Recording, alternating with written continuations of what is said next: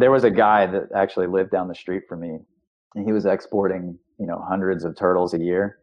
And he would call me up and he would ask me to come over to his house. And he's like, "You got to tell me which ones are males, which ones are females, which ones are sick, which one's which species." And I'd go over there and I'd go to count these turtles, and there'd be some chick there, and he'd be like, "Oh, she's going to help you. That's Tammy. She's a hooker." Welcome to From the Ground Up, where we talk to reptile keepers and breeders about all things cold-blooded. Sit back and have a beer with us. Well, some of you are driving. If you're driving, keep your hands tended to and enjoy the show.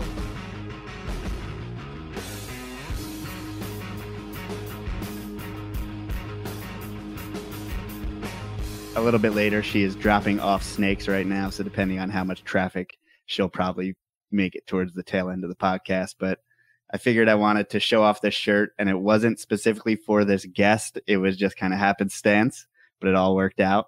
So thank you, Brittany and Caleb of Hope Education, for making these shirts. And I'm glad to give them money to support everything that they're doing over there. As far as Port City Pythons go, portcitypythons.com. We have like a few corn snakes available. I feel like we're getting low. We've been selling a lot at shows, and we are, kind of busy as far as putting animals up on the website, and I'm a little bit behind. So if you want to hit me up, if you see any projects that should be ready to go, and you're like, what the hell's going on, just hit me up. Unless it's Eastern Black King snakes. Still not eating, 100% not eating. Good start. So working on that. I will keep you guys posted, though. I might have to assist feed start all of them, which is going to be dreadful. Mouse tails, rat tails, whatever. We'll make that work. But today's guest is Greg Brashear, and Greg is from Greg's Turtle Haven, and he is a field herper as well as he keeps turtles and tortoises. So, Greg, thank you so much for being here. What's up? So I didn't know that you and Noah knew each other, and I just happened to book you guys like 2 weeks apart, which I just thought was weird. Yeah, that was funny because we were actually going herping, I think, that night that he was on with you guys, and he's like, "Oh, I'm doing this podcast." I'm like, "Oh, which one is it?" And he was like, "From the Ground Up." And I was like, "Dude, I'm doing the same one in like 2 weeks." And like I was like, "Oh, we're totally mixing it up," because like it seems like you go herping like, or specifically look for turtles, and you also work with turtles, and Noah like seems like he's doing West Texas stuff. Never did I think that somehow those worlds collided. And you guys were literally out herping last night, weren't you? Yeah. I'm fried because I was out during the day. I'm like sunburned, and then I hit up Noah, and then he was like, "Yeah, I'm gonna head up for to this one area for pygmy rattlesnakes." I was like, "Dude, I'm down. Let's meet up. Let's cruise." Because I hadn't cruised for snakes all year, and honestly, this year in Georgia has been pretty crappy. I mean, it's you go and cruise for hours, and then you get like one brown snake or something, and you're just like leave your dignity in the road and go home. So I haven't done a lot of road cruising this year, and then so last night was the first that I've done in a while, and it was actually pretty good. I mean, we caught a couple cool snakes and got some photos and some video, and then we headed on down for some turtles, and that went good too. Yeah, I saw you guys at least found a corn snake, which is what caught my eye, obviously on Noah's. Yeah, and they're gorgeous up there too. They're like North Georgia mountain corn snakes, and the front part of the body is gold, and then it tapers down to like a silver, and then the saddles in that locality, the saddles kind of get small, and they almost look like an Alterna or something. Whoa. Do you know what they look like as adults? Pretty much that. I mean, the babies actually, when you first, and I have it in my video, like you walk up to it and you're like, it's a rat snake. And then you get over it and you're like, no, that's a corn, dude. Because they start off almost just like black and white or black and gray. And then like a shed or two in, it seems like that orange starts to really pop out.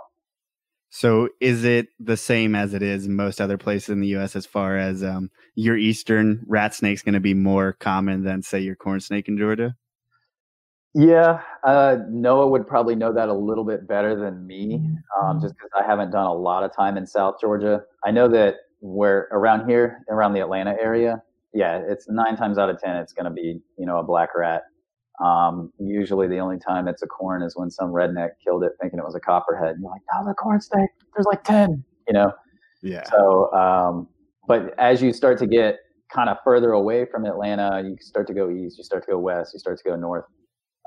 You do start to see corns in like little pockets and like little areas of, they like pine trees a lot. So you start to get that kind of scrubby tall grass and, isolated pine trees, and they really like that. Sweet. So did you end up finding any rattlesnakes? Nah, not to ruin the surprise, but no. So you guys were filming Yeah, it's funny because we're both spoil it. working on the YouTube thing. So Yeah. he does one, I do one, and it's funny because we'll be filming and he'll be doing his thing, like, all right, guys, we got this, and I'm like, hold my camera, like, should I just let him do it? Yeah, I mean, is it nice though that you get to at least bounce things off each other? At least you both get to share in the experience. Yeah, and it is actually kind of cool because I think a last trip we did to Alabama, that was kind of like what we talked about in the car and talked about, like, because sometimes you do feel a little bit goofy when you're like, hey, don't forget to hit the notification bell, and so it does feel a little bit goofy doing that, but at the same time, it's like, who cares? It's fun, when people actually see it and they're like, oh, this is cool. I live in, Alamogordo, New Mexico or something. And they're like, I never get to see, corn snakes, or I never get to see, striped mud turtles, or, whatever random thing, one of us has that maybe somebody else doesn't get to see. And then vice versa. If I watch like Noah's West Texas stuff, I've been to West Texas, but not really for herping. And so I never get to see all that stuff. And it's also like a different brand of herping, Yeah, exactly. Yeah, it's totally different method. Yeah. For me, it's like my comfort spot is being in the water, like waist deep, and not really knowing what else is in there. But that's just what I'm used to. Is that common for you guys to go at night, or is that just a convenience thing for you? For me, it's more common to go at night, just because, especially here in the summer, it gets so hot. Like when you get around late July, pretty much all of August, and then early September, it gets so hot here, and then the water levels start to drop. Most stuff doesn't come out during the day, so you either have to get there at dawn, and you have about an hour, or you go at night. And a lot of things, even stuff that's diurnal, like inactive during the day, is going to be feeding at night and kind of moving around in the forepart of the evening after sunset. And then it's like, once you're there, for that part of the night, might as well stay for the whole thing, because then all the really cool stuff, starts to come out, after midnight. You start getting a little bit more musk turtles, 11 to, 12:31. And then after you go 1, you get into, big female soft shells. And then around 3 a.m., you have the potential for, big adult alligator snappers. Oh, cool. So at different parts of the night, you can see all types of different things, so it can keep you occupied the whole night. Yeah.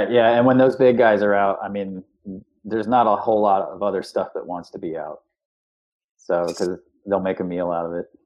Oh, that's awesome. So how do you exactly manage finding them in the dark?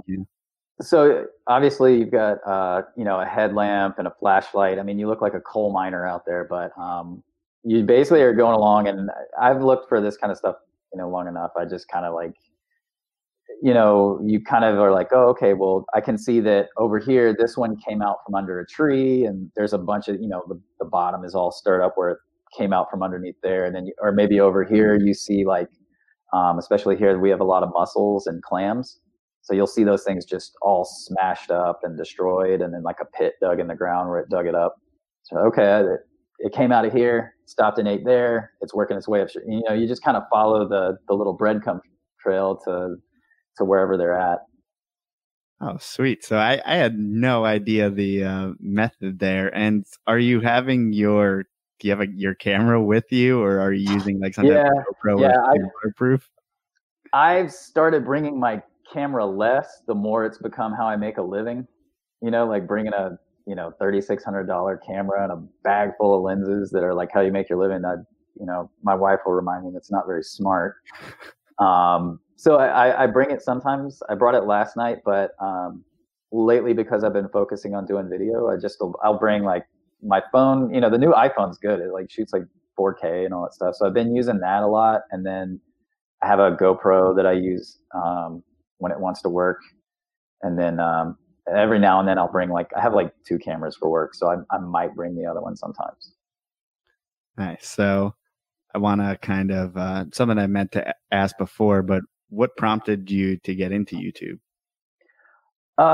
So I've always done it, like around 2003 or 4, around when YouTube first started. I started doing these like skate videos with my buddies, and nobody was really posting a lot of skate stuff, like their own content on there. But I was working in television, so I was like interning at Turner, and I was working on music videos, and kind of traveling around doing that, and doing different TV stuff. So I kind of had that mindset in the back of my head. So I was like, dude, we could make like our own like YouTube show where we just go around the little towns and find whatever piece of crap they have to skate and make a clip out of it. So we went around doing that, and it started kind of, it was like, oh, whoa, people are watching this. So then I got into doing YouTube like that, and then around that time, that was also when like record labels started getting pissed about people using music.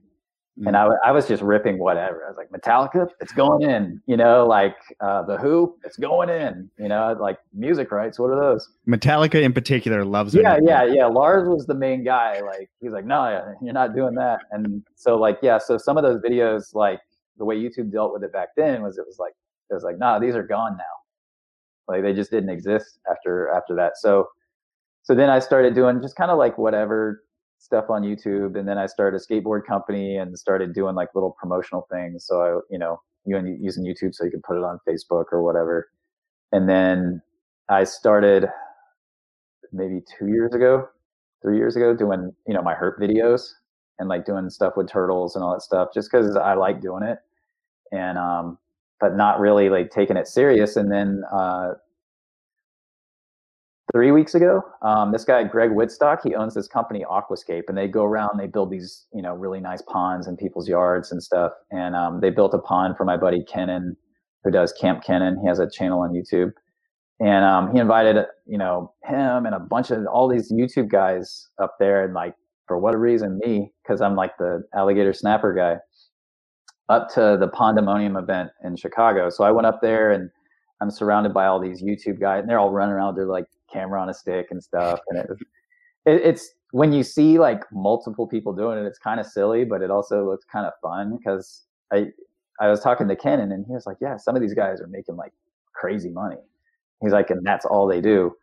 And so it was kind of fun watching what they did. And then Greg Whitstock had like a really cool talk he was doing for, these are all contractors that come to this thing that build ponds. And he was telling them, for their businesses, like, start a YouTube channel, just have fun with it, And for whatever reason, like the way he said it, and then talking with Ken, and it was just like, oh, maybe I want to do one where I take it serious, see where it goes in a year, like I know it can get monetized. If it does, I just put it back into my animals and my setups and stuff. I make good enough money. I don't care about YouTube. So right now I'm just kind of having fun, like, making the stuff and editing it and seeing if people like it, see if it helps people. And then I also maybe down the road want to try and use it as a building block for getting some educational permits in the state of Georgia, because Georgia has some kind of strict herp laws. So there's a lot of stuff I'd like to get. You need to get yourself a corn snake. I know, right? Like the essential. That's like the first one too.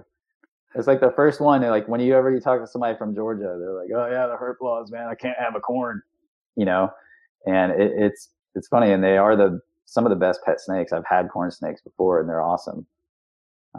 So yeah, that would be probably up there, like educational corn snake, and then pine snake, and because I really love Pituophis. I have bull snakes and stuff. Oh, really? So I don't know exactly what you keep on the private side. So what are you working with? Just I have like a hypo bull, and I have a Kankakee bull, and don't tell the hypo, but I like the Kankakee like so much. That's just such a cool snake. If I could, I would just have 100 Kankakees and just stare at them all day. They're just they're so different from the other bulls. Like the way they're built almost a little pine snakey. They don't have that loaf of bread square shape. They kind of have that almost like a kind of slouchy shape like a pine has. And I like their personality. I used to have black pines back in the early 2000s. I had black pines and all that stuff, and I love those snakes. And for whatever reason, I got out of them. And then a few years later, they're like, this was before they were federally regulated. Yeah. So then because my thought was, if I ever want to get back into them, I'm like, oh, they're easy to get. Not a big deal. They're like $100. Kingsnake.com. It could be at my house the next day. Yeah, I didn't like that no more. Yeah. So, but yeah, I really like Pituophis. I like king snakes a lot. But if you're gonna make me pick between the two, I'll pick pits. Well, I don't mean to start like a frenzy and have people buying up like southern pines and Florida pines, but I think those are probably going to be listed next. I mean, it's always possible. Yeah, the thing that sucks for pine snakes is there's just not that much of that habitat that they like left. It's like they're either going to build a neighborhood, or they're going to build an Old Navy and a Target, or they're going to build agricultural stuff on top of it. They like those pocket gophers. There ain't a hell of a lot of those left. So you're running out of stuff to eat, running out of places to live. Your other choice is just to get run over. So it kind of sucks because if you're on the private side and you really like those snakes and you appreciate them, and there's captive born and bred individuals hanging out, but you still may not be able to get your hands on them. Yeah. In the state of Georgia, for Northerns or Floridas, you've got to have some kind of educational permit. And then for Louisiana's blacks, you just have to hope there's a guy at the show that's not selling them for, your liver or something. Right. So those are, I don't know, just amazing animals. But it's like, I think it's something like 6% of the original longleaf pine forest exists in the United States. So their habitat, it's so fragmented, and like what is left is super fragmented. So yeah, it is. And I've been to some areas where there's old growth longleaf pine out here, actually close to my house. I actually live in a city in a county where there's a good population of northern pines, and seeing the habitat they live in is very funny because it looks, it's like kind of mountain meets deciduous, trees, but there's longleaf pines, and they're these gigantic, they don't even look like a longleaf pine you see in South Georgia. But then you go to South Georgia and you see the longleaf pine habitat down there, and it's flat, it's sandy, and you're like, how is this basically the same snakes and the habitat looks completely different, and they persist. I think there's more of them than people give them credit for, but anytime you have something secretive, pine snake, alligator snapper, when they're secretive and they spend most of their time, buried up under something and you can't physically see it, you can't really trap them efficiently, every now and then I know these guys are trapping pine snakes out here, close to where I live, and they have a hard time getting them in that damn box. I think it's probably hard to trap a snake anyway, but yeah, there's not many ways to get a snake to do what you want, unfortunately. Yeah, I know. But, follow this little tunnel into a box. Snake's like, yeah, you just got to try to. I mean, I guess, are they just like picking any hole and hoping for the best, or do they have a hunch? How does that work? And I don't run this or do this, but from seeing them out at the WMAs, they're picking an area that they know the snake moves at, where they've seen them and all that, and they basically you set up like a wall, and so the snake will hit this wall and then move along it, and then in the middle of that wall is like a box, and it's got some mesh, and it kind of comes to a cone, so that once they go through, they theoretically can't get back out. And it does get, they get like scarlet kings in there and king snakes and hognose and all that stuff. Pretty much everything but a pine will go in there. Right. Yeah.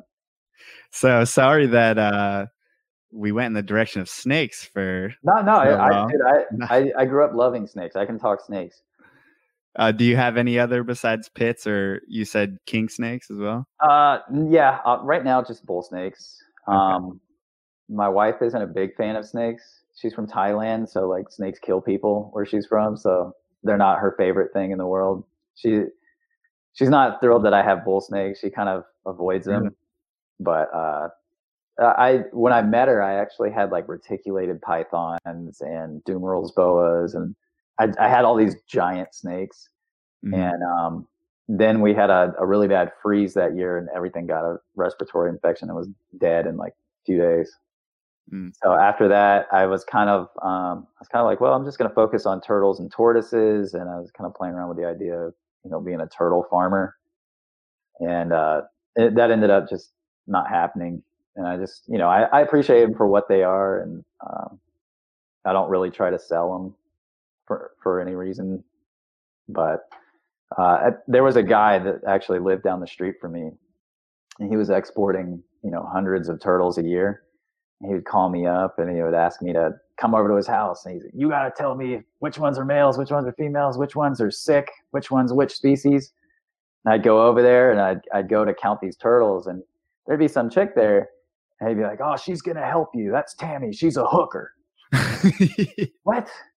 And yeah, so he'd have like this hooker helping me count turtles, and he'd be like yelling at her, telling her to take her top off and stuff. I'm just like, dude, let me just count, and so he would have a lot of turtles, and the thing is he was getting them, these guys would catch them and he'd buy them and bring them in. These guys would catch them, he'd buy them, bring them in, and he'd have a whole bunch of them. And this guy couldn't really move a lot. He was like super overweight, super old, bad health. He was just literally sit at his computer and set up the deals. And so he would pay me to sex turtles, do health check, and anything that he couldn't sell, you take it. So at one point, his big thing was musk turtles, and I ended up with a lot of musk turtles, and they're one of my favorites. So it didn't bother me. I knew how to take care of them, but the biggest problem is he built like a rack system. So it was like 3 or 4 tiers, and then it all went through like one big filtration unit with one of those huge water tanks. So the problem was he was running the water from all these turtles that had come from all these different places. Oh no! If one guy was sick, it went to all of them. So I probably got over 100 turtles from him over the course of 2 or 3 years of him doing that. And I think by the time it was all said and done, maybe 20 lived at the most. Wow. And at this point, I think I still have maybe 10 I hung on to. What I could find out where it was originally from, I might have tried to release, but with them being sick, I didn't really try to do anything other than just find people that like them and want to give them a good home. And that was kind of what left a bad taste in my mouth with selling turtles and tortoises. Was kind of the demand was, and I don't know. I mean, you guys sell snakes. I don't know if the demand is the way with snakes that it is with turtles, but these Asian guys will hit you up, be like, okay, I like them, 600. I want 600 of them. You're like, what? They're not beans. Yeah. So I don't know if they do that with snakes, but they do that now with corn snakes. But I feel like it's in a little bit more of a respectful way. I feel like the turtles and tortoises, unfortunately, I feel like are the most like exploited animals in our hobby.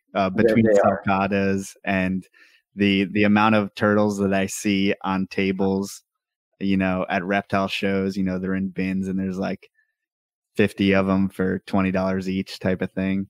Yeah, and they're all like waiting around in each other's shit and stuff. Yeah, and that's the other thing, is that's kind of another thing I saw where I was kind of like, oh, do I want to be a part of this? Is there, in the beginning I started off like, oh, maybe there's a way I can change this, but it's kind of hard to be the guy to show up and be like, try and fix things. I mean, there's people that are doing it right.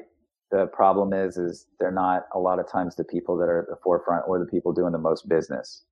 Or they're just not able to. If you do the right thing, you're naturally going to do less numbers, and you're naturally going to have to charge a higher price. And people are just going to go for the lower price at the end of the day. Most of your normal consumers, but yeah. And the big thing with turtles is 90% of the buyers are from Asia, and they want anything and everything. They'll buy it all. They'll offer whatever. I mean, I'll post a photo on Instagram of like a big adult, male alligator snapper. And when they get, really old, they get yellow. So they have this cool color to them. And, I'll get a guy from Hong Kong or something, and he'll message me and he'll be like, how much? And I'll be like, it's not for sale, man. It's a protected turtle. I caught it and released it. Where at? I'm not going to tell you. And I remember this guy, like, I still like, I like to hunt the guy on Instagram. Like, I never let him forget. But like, he one time told me, he's like, I'll find out. I was like, what is that? Is that like some crusty threat? Like, you know, you're going to come find out where this turtle was? But they're like that. And they offer you $8,000 or $10,000. I mean, you could go to the reptile show we were just at. Alligator snappers were $40 each. Yeah. Well, these guys, they want the ones from Georgia and Florida after the species split. So can you explain? Because I'm ignorant of all of that. So yeah. Okay. So back in 2014, there was, I think it was a 1 year scientific thing where they went through and they looked at all the different river drainages, and then they looked at the genetics. They looked at the physical build of the turtles and the different river drainages. And so going from like starting in Texas at like the Trinity River, and then you start to work your way east into the Mississippi, and then you get into Pearl, Pascagoula, then you get into Mobile drainage, and then you get into Apalachicola, and then you get into Sewanee. So all those that are west of the Apalachicola drainage are considered western alligator snappers. And they're the typical ones you see at shows, Macrocheles, Taminkii. And they're the ones that have been bred the most, because what happened is a lot of guys went during the 80s and the 90s and even the early part of the 2000s when there was still commercial trade. You could go in Louisiana and you could just buy them on the street market because they were going to be made into soup. So a lot of those guys they commercially trapped them, or they went to those markets and they bought those adults and they started farming them. So the bulk of them came from Arkansas, Louisiana, Mississippi, East Texas. So when you see your average alligator snapper for sale, you know, on a table at a show, odds are they came from, you know, one of maybe 3 or 4 farms in the U.S. And 9 times out of 10, they're Westerns. And then when you go towards the central area, the Apalachicola comes down through Georgia, and then another river separates Georgia and Alabama. That's the Chattahoochee. So the Flint and the Chattahoochee meet in Georgia, and then where they meet is on the Florida border, and then it becomes the Apalachicola River. So all those turtles were considered the Apalachicola alligator snapping turtle, and physically they're a little different. Me having looked at a lot of them over the course of a lifetime, the Apalachicolas are they're not as big. They don't have like as many size records of like really big turtles. I mean, there is, you know, I think a record for a 300 pounder, but there was no photo or anything to prove it. But overall, from my experience, from what I've seen, their shell's a little bit narrower if you look down on the top of it. They're more compact build in terms of their body. They have short little muscular legs, and then they get really big heads like a loggerhead musk turtle, because as adults they go from using the lure as a baby and they gradually start to get into eating crayfish, and then they get a little bit bigger, they start eating little clams and snails. Then the adults, 90% of their diet is these big washboard mussels, and then little corbicula invasive clams. And when you catch these turtles, well, a lot of the times when we find them, they're face down. So they don't even know you're walking up on them because they're just digging on the bottom. They're just smashing those things up. So, and then the other species after that was the Sewanee.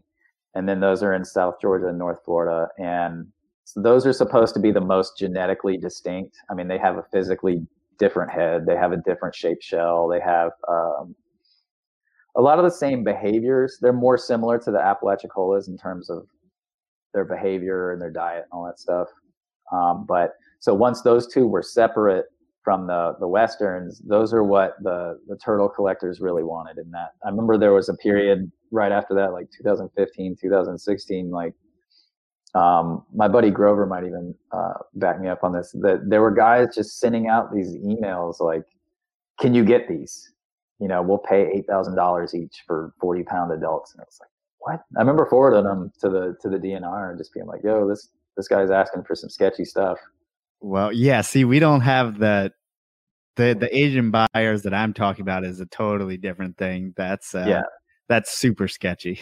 It is, and I mean, there was a period of time where it was almost unbearable. I mean, it was like you'd get online, there'd be a guy asking for alligator snappers, or then you'd get a DM of another guy asking for map turtles. Because all they're doing is they're looking at Instagram or iNaturalist or all this stuff, and they're like, "Oh, this guy found this here. Okay, da, da, da," trying to reach out to you and wave money in your face and stuff. And then, I mean, it's been a while since any of that's happened, and I don't know if it's because I'm such a dick when they do it, or if it's I think that's kind of chilling out because a lot of people are getting busted and stuff. There was a guy a couple weeks ago here got busted for having 1,000 traps on one lake. Whoa. And I know a guy just got busted in New Jersey for Diamondback terrapins. Yeah. And I think every state they're in takes those pretty seriously because that's another turtle that is pretty rapidly losing places to live. And it's like, why, man? Just why? Yeah. I'm sure there's people captive breeding them. There are. There's a lot of people captive breeding them for, I guess they call it the concentric pattern. Like that, people breed them similar to snakes. They'll breed them for pattern or for appearance.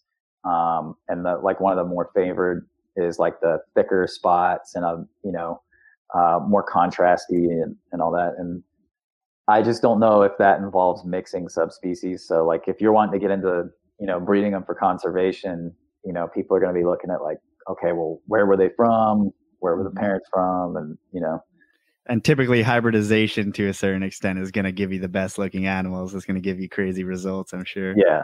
Yeah. No, and I've seen them. I've been to shows and stuff and I've seen those Diamondback terrapins. I just stare at them. I'm like, man, that thing is crazy.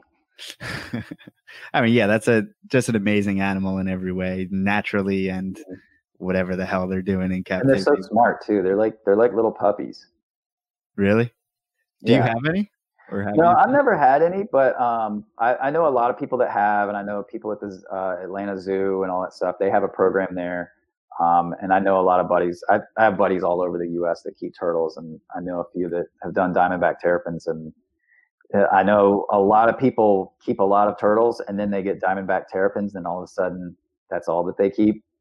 So I mean that I feel like that tells you something about them being, a good turtle to keep. Do you have to keep them brackish? So my understanding is if you get them as hatchlings and you get them in freshwater, they'll adapt to freshwater. And obviously if you're doing captive breeding, then that shouldn't be an issue. I think the people that are getting like wild caught ones, I think that's when they're having a hard time like getting them off of brackish. But I don't even know if there's anywhere collecting is legal of those anymore. But yeah, I think so. So if you're trying to watch out for that, and a guy's trying to sell you some brackish Diamondback terrapins, that guy sucks. Yeah.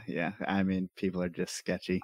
But as far as what you keep, are you keeping outside at all there?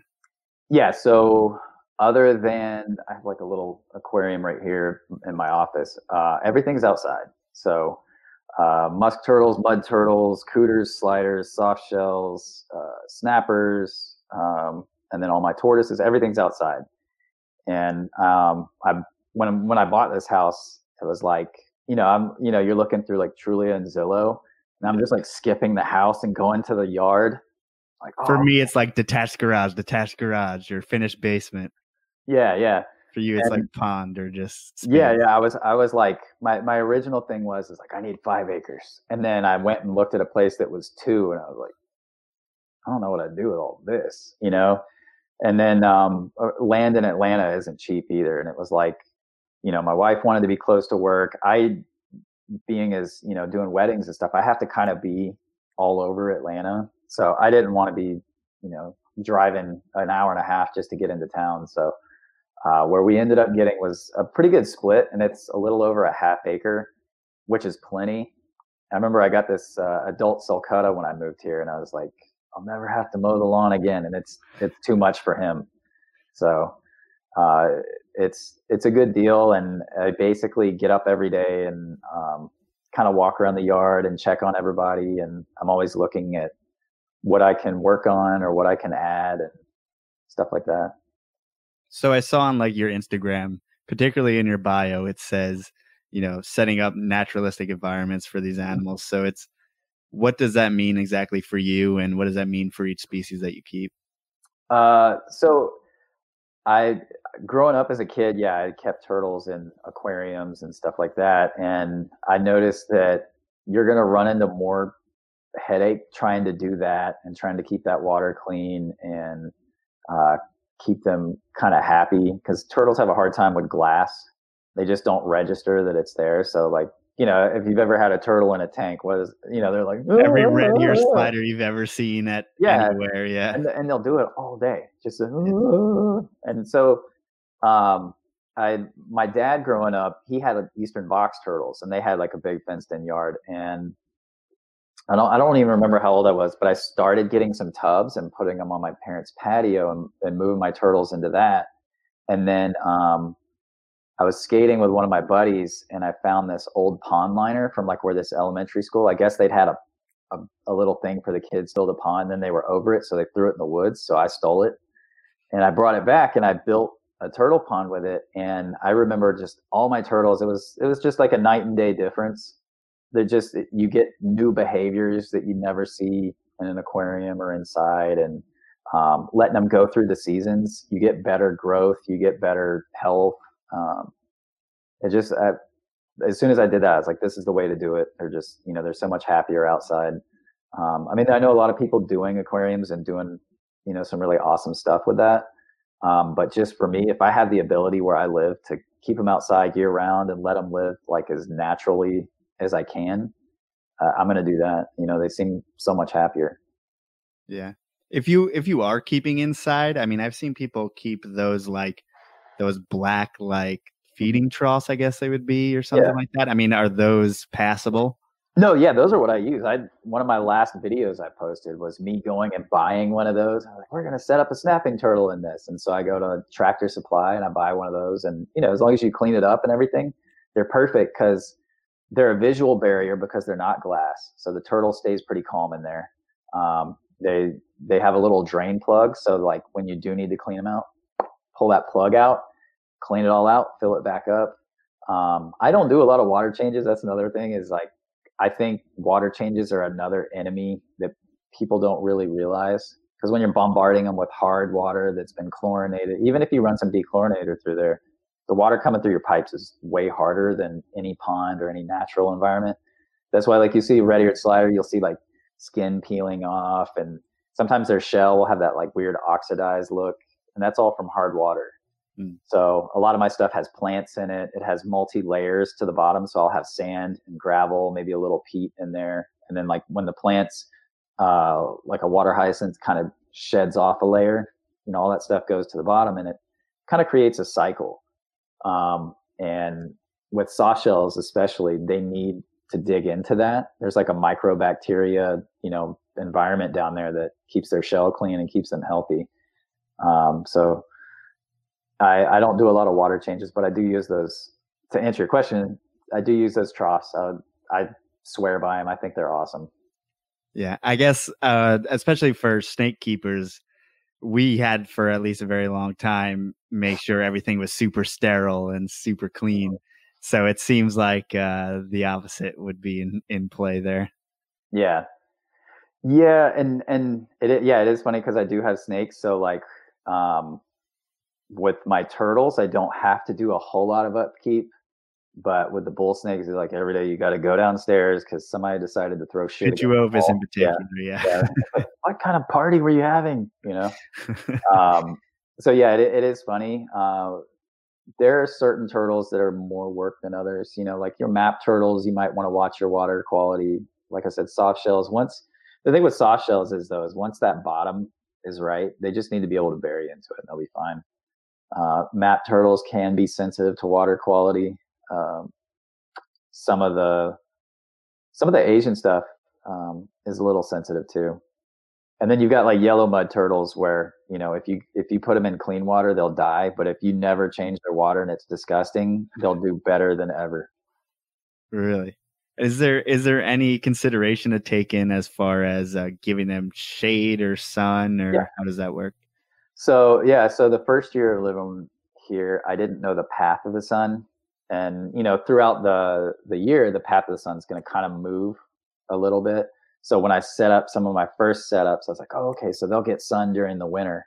And then winter came, and I was like watching the sun go by and never hit where I'd originally put this one pond. So I felt bad for them because they were like cold, and even though it might have hit 55, 60 degrees, it was so cold that night they just stayed at the bottom the whole time. So kind of looking at that, I like once I'd been here for a year and watched the path of the sun and where it hits, where it doesn't hit, and in the summer where it's getting super hot, for example, like this time of year, I can't even go into the back porch sometimes. It's so brutal just because my back porch faces where the sun comes, and it's like a clear cut, like going down my backyard. So the sun's just like literally like just like a laser just coming up the middle of the backyard. So I do like a lot. I plant like a lot of broadleaf plants. I do have like this like little patio cover thing. And then every single habitat has a place to hide or a place to get away from sun or predators or, me. Right. Is there, as far as water temperature, are there temps that you're shooting for, or is it pretty? Most of the stuff I keep, I don't really have to worry about that. I'm pretty, I would say I'm lucky, but I kind of picked on purpose to not have to worry about water temperature with some of my stuff. But the only turtles I have that are sensitive to that would be the striped neck musk turtles, because they live in like trout streams. So their setup has to be in shade all day. So, because, some turtles, the water's 80 degrees and they love it. If you put a striped neck musk turtle in 80 degrees, they're going to start getting really bad really quick. So I got a buddy that lives in Maine, and he has some, and he keeps them in his basement in Maine on the, the cold concrete floor, and they do great. So, yeah. Is that something to where, people up here, I'm in Pennsylvania. So if people are looking to keep up here, are there particular species that you can keep out, outside all year round? Where you live? Yeah. Yeah, absolutely. There's a lot of stuff. Your average red-eared slider, river cooter, soft shell, snapper. I could give you a big list of stuff that would do fine up there. Well, how does, I guess a better question would be, how exactly does turtle brumation work? The best way to do it is to give them just what they need to do it, which is pretty straightforward. So like, let's say you were in Pennsylvania and you were going to keep a red-eared slider outside. So we'll do an aquatic first. You'll probably want your pond to be 3.5 feet deep minimum. If you had like a 4 or 5 foot deep end, that'd be great. And you recirculate your water. So your water is moving so that when it does freeze, because it's going to freeze at some point, it's at least moving. And then what you want to have is some kind of substrate on the bottom. And then what I've figured out over time is the best thing is when those leaves fall in the fall, just let them stack up in there. They're going to get thick on the bottom, but what's going to happen is they're going to insulate that turtle when it goes into the bottom. And as those temperatures come down, they're going to slow their heartbeat down. They're not going to come up for air. They're going to just kind of basically breathe through their butthole. There's a thin skin in the lining of the cloaca, and they'll just absorb oxygen through that. They'll kind of pump their throat a little bit, absorb some through there. And literally just once they're down there and they're down, just leave them be. And that's all you got to do. It's scary the first couple times. I have some really nice map turtles, and the first time I left them out over winter, I was like, kind of like, I would open up the door and I'd see like, here we get a thin layer of ice, but I'd still be, kind of looking at them like nervous. Then we'd have a day, the next day, almost 70 degrees, maybe up basking. And you just have to trust that they know what they're doing. So for an aquatic, if I were you, I would just make sure you have something that's at least sank into the ground, 3 feet, they should be fine. For, let's say you had a box turtle, or a wood turtle or something like that.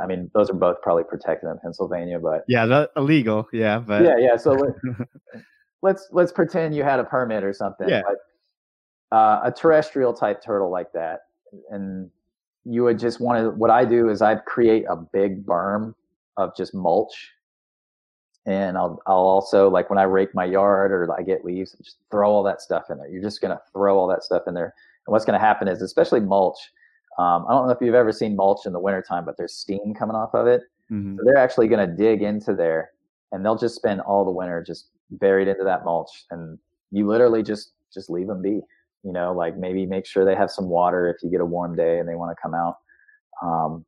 There's a guy and his wife I follow on YouTube, and they were Backyard Tortoise, I think is who they were. And they were in Pennsylvania, and they kept most of their stuff outside. And it was cool to watch because, being here, it's not as far north as there, but we do get some pretty bad swings. I mean, with us, it could be 60 degrees and then it'll get 14 overnight, and then the next day it's 60 again. So it's like that sharp up and down is what's really hard. So watching somebody from Pennsylvania kind of go through the same stuff, and I watched it, it's like, okay, well, they're fine, I'm fine. So like, turtles are pretty resilient. Yeah. Now, are you in the ponds for the aquatics? Are you adding any fish in there, or anything else in there? Yeah, I have dumb fish though. Like, I don't have anything fancy. I have like mosquito fish. I put mollies in there, but like I said, I have dumb fish, so I bought a gar. So when I put mollies in there, he was like, "Oh, these are delicious and slow." Yeah. So he ate all of my mollies, and so I have like mosquito fish that he picks off from time to time. And then I bought 2 plecos that were like that big a little over a month ago, and now they're that big. They're like pretty big now. They're about a foot long now. So I have 2 plecos I'd like to get rid of.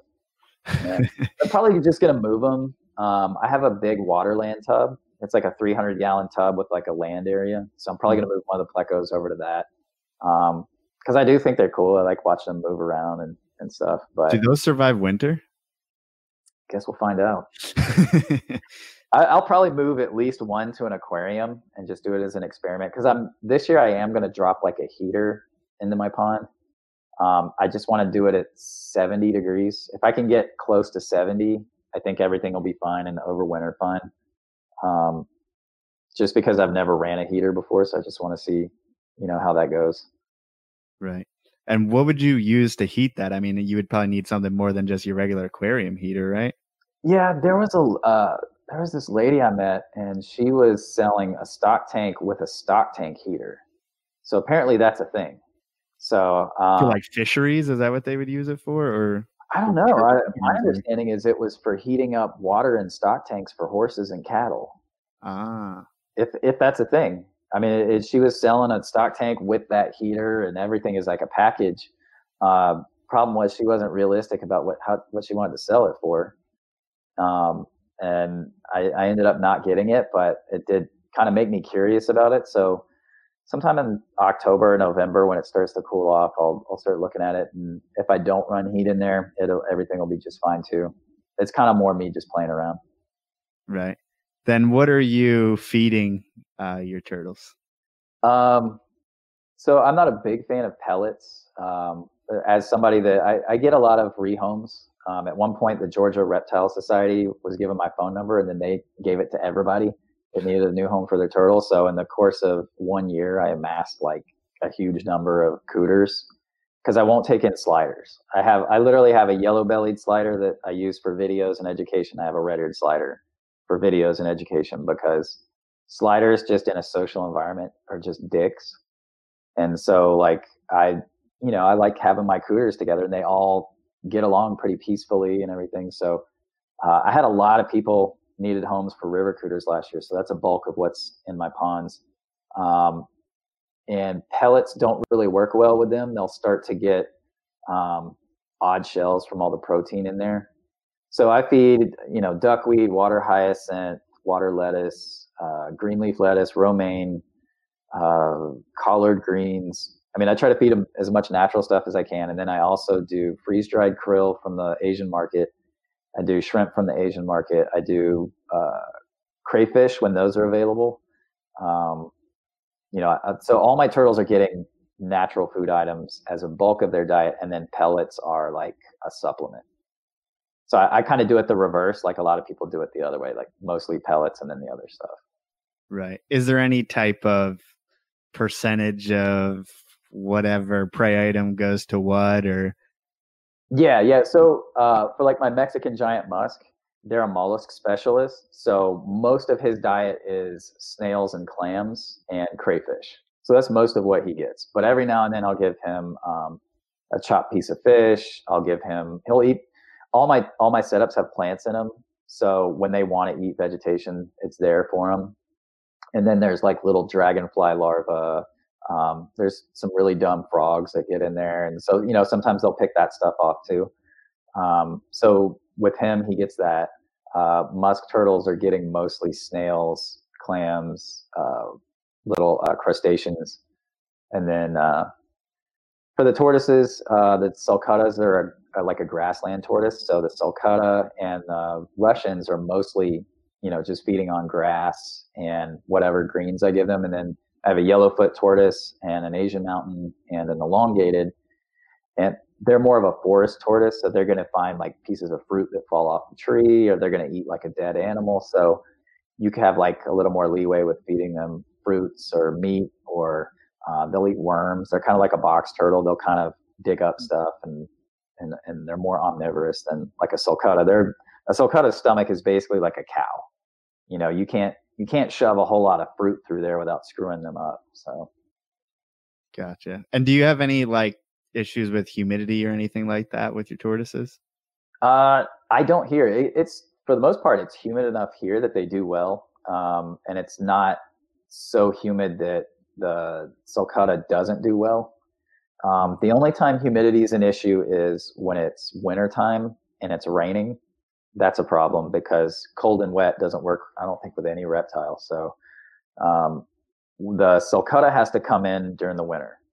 So does the yellowfoot and the other tortoises. So I basically, one of the things when we're talking about buying a house, this one doesn't have a basement, but the garage is basically, it's got double walls, so it's insulated. And so it'll hold in any temperature and humidity. And then they did the thing where they like painted the floor with that cool paint where you can like clean anything off. So I basically have everything set up in there through the winter. And if I get a nice day, I just bring them outside for the day. And then, around sunset, bring them back in. For the sulcata, I have like a wheelbarrow to kind of like save my back. Yeah. And, so yeah, that's the only time I run into issues with humidity is in the winter. And if you screw up once, like if I don't get home in time or something and it rains on them and it's 50 degrees outside, then they're going to start sneezing, and then I got to put twice the amount of heat on them and all that. But that usually doesn't really happen, just because with the amount of turtles I have, I watch the weather all the time. So I'm like, oh yeah, the weather's good today, especially like going through fall and early spring. You're kind of like, I just feel bad when they're inside, because, my sulcata gets to roam a half acre, and then in the winter he gets to, destroy my garage. With a little light bulb over him. And Yeah. He's got the light bulb over him, and he's, not eating a whole lot of like fresh grass. He's eating a lot of Timothy hay. That's when I kind of have to switch over to giving him some Missouri, or I'm giving him a lot of, store-bought greens and stuff. And it's funny because like as nice as like store-bought greens look, like he would rather eat, my 15 different species of grass I have. Right. And how do you bring it back to the other stuff? How do you source like your crayfish and mollusks and different stuff that you're using? I use farmers markets, and my wife is from Thailand, so she's always going to like Asian markets all the time.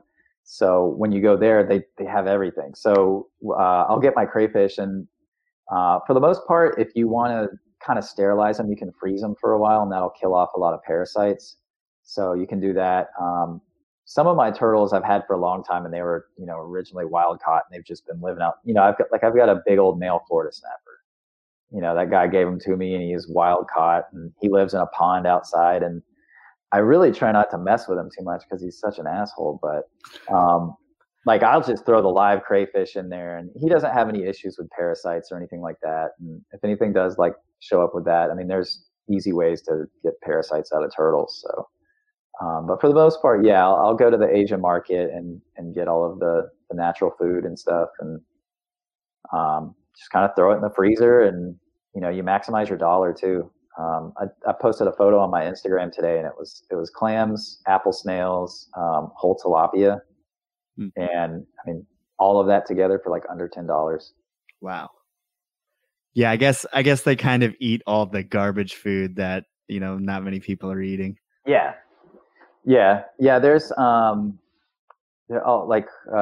getting like the apple snails and stuff is awesome because like I feel like that little booth in the frozen foods is for me. Yeah, who else is going there? I see that. I asked my wife, I'm like, who the hell eats that? And she's like, I don't know. I'm like, you don't know? Make soup of it or something. Who knows? Yeah. So I just see that and I'm like, well, giant musk turtle. There you go. And you alluded to things like RIs a couple times. So how do you treat, say an aquatic species and then also in your tortoises? With aquatics, I do a 12-hour dry dock. And so what I'll do is I like to put them on cardboard because the cardboard will absorb all moisture. So they'll get totally dry overnight in cardboard. And then I just put them back in the water, make sure they have a dry basking spot. And most of I haven't had anything bad in a long time. And I think a lot of that has to do with keeping outside. So usually that's enough. I mean, if it's anything more than that, it's, time to go to the vet. With the snakes, I haven't had any problems with the bull snakes. With the tortoises, for whatever reason, every year my mountain tortoise will sneeze through the winter, but there's no drainage or anything. I think it's just more it's not used to being dry because it gets really dry here in the winter. Like the air just gets dry. So I would rather her be fine and maybe sneeze a little bit than go moisten her up and then we lose power in the winter and now she's cold and wet. So right.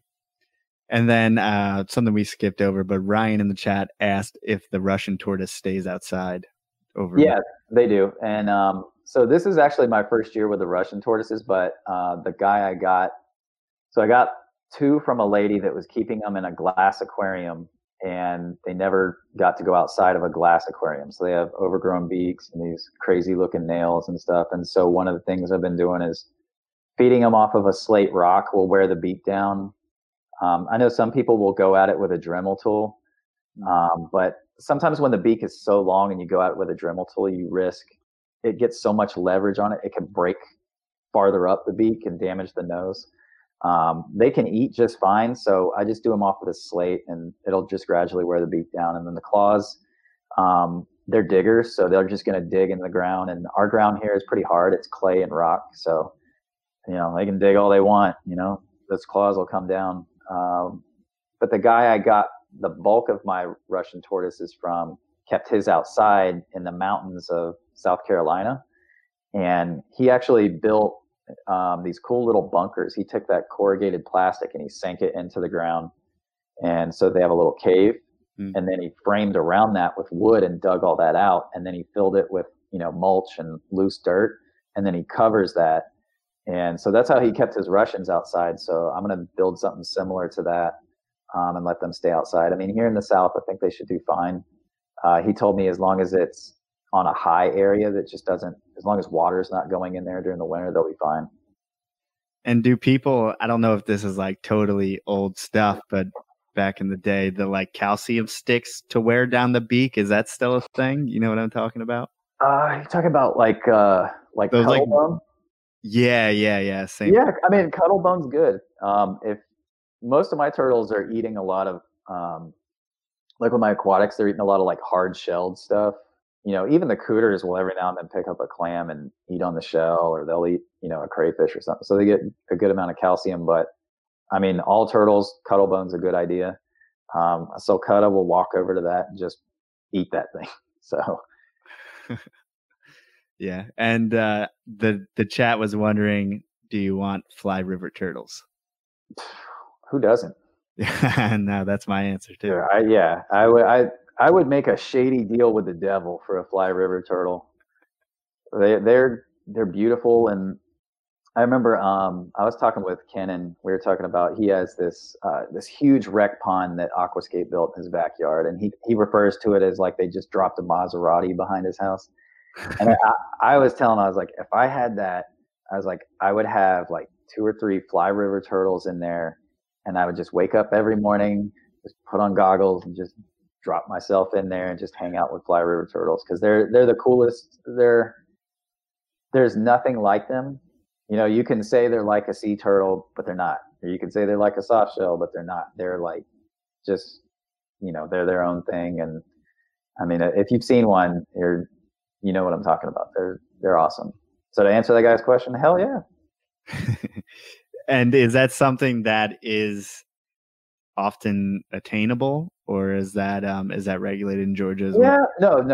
For $1,600, and if you're willing to take a chance on a little one, yeah, I want to say last time I looked at a little one, it was like $1,600 or something like that. But they need a lot of space. I would have to build like a dedicated pond. I would also have to want to spend $1,600 on a turtle. And the thing with turtles is, and I know some snakes are like this too, is sometimes they just die for no reason. Mm-hmm. And I would really hate for that to happen with a fly river turtle. But I know people that have them and they say there's no problem at all. I've talked to people at aquariums and they say they do fine. I know that socially they're a little combative with each other and they will, bite at each other and sometimes other turtles. So, if I ever was offered a fly river turtle or, had a good enough deal and my wife didn't know about it, I'd be like, yeah, no, pond, I would do it, man. They're awesome. Yeah. But I'm not really out trying to buy a lot of stuff right now. I have so much stuff that's given to me, and I enjoy taking care of what I have. I think now if I started adding stuff like that, it'd be just like I said, I'd have to be building stuff. Yeah. And it seems like, you must have some amount of accidental breeding, right? Even if it's not your intention. Yeah. No, yeah. I don't intend for my loggerhead musk turtles to breed, but they do it all year long, all day long. I can go out to the pond and here goes a female swimming by with a male hanging onto the back of her every single day. Like you could set your watch by it and they'll lay their eggs. They'll lay eggs like year round. They're like little rabbits. So with the loggerhead musk that happens, I have a painted turtle that just laid some eggs and I leave them in the ground. This year, I had some issues with my incubator last year. So now I'm just kind of letting stuff incubate in the ground. You get like a bigger, healthier baby when you do that. Does the overall process take longer? Sometimes, yeah. But what happens when you take turtles and people try to raise the incubation temperatures to like speed up development, you end up with extra scutes or, 2 heads or, some other, stuff that, when you start doing it too much, you're kind of blowing it. You're like, well, you had these 5 awesome eggs and, you got one, the rest of them, are like that, So, doing them in the ground, like I said, I just get a healthier, bigger baby. And I get a higher success rate of hatching. So this year it's been so dry that we're basically waiting on rain to unlock them from the ground. But so how does that work exactly? Explain the whole. So when they lay them in the ground, and especially here where it's like hard clay, the ground is hard. So when it rains for a whole day or a whole couple days, and that ground gets soft, it'll come down and those eggs will get wet. And, let's say a lot of times they'll actually hatch inside that chamber. They can hang out in there. They've got their yolk in there, and they know that they have a lot of time in there. So once that water hits them, then they'll know to come out. And a lot of times turtles are laying eggs this time of year, and instead of hatching 90 days from now in the winter, they'll actually overwinter in the nest. And so a lot of times that's why, like, sometimes in March or April you'll see little baby turtles. Well, they overwintered in the nest. Wow, that's crazy. So you're basically not exactly worrying about these eggs. Nah, they do their own thing. And I think if you start stressing about eggs, you start to have kind of more problems. I know when I was like trying to incubate every egg that I ever got, and I was trying to get them all set up and stuff, I was hatching plenty, but I know that I was like, okay, well, are they going to hatch, or maybe I need to raise the incubation temperature. You know, I remember the one time I raised incubation temperatures, I all my turtles hatched, but I started getting like the weird scutes and stuff, and I was like, it's not worth it. And talking with some guys that breed a lot of turtles, they started off doing that, and then they've kind of gone back now to either in ground or doing longer incubation at like a lower temperature. Gotcha. And I mean, before you said that you don't really focus on selling turtles, so what do you do with the babies? They just go back into like little habitats. So I have these little tubs that are for growing out plants and for growing out like little snails and stuff. And I'll just put the little baby turtles in there. And if I have like friends that I know that, like, let's say it's loggerheads, because those are what I end up with a whole lot of. I'll give those to friends, or I'll give those to somebody that does education. There's a place in Atlanta, the Amphibian Foundation.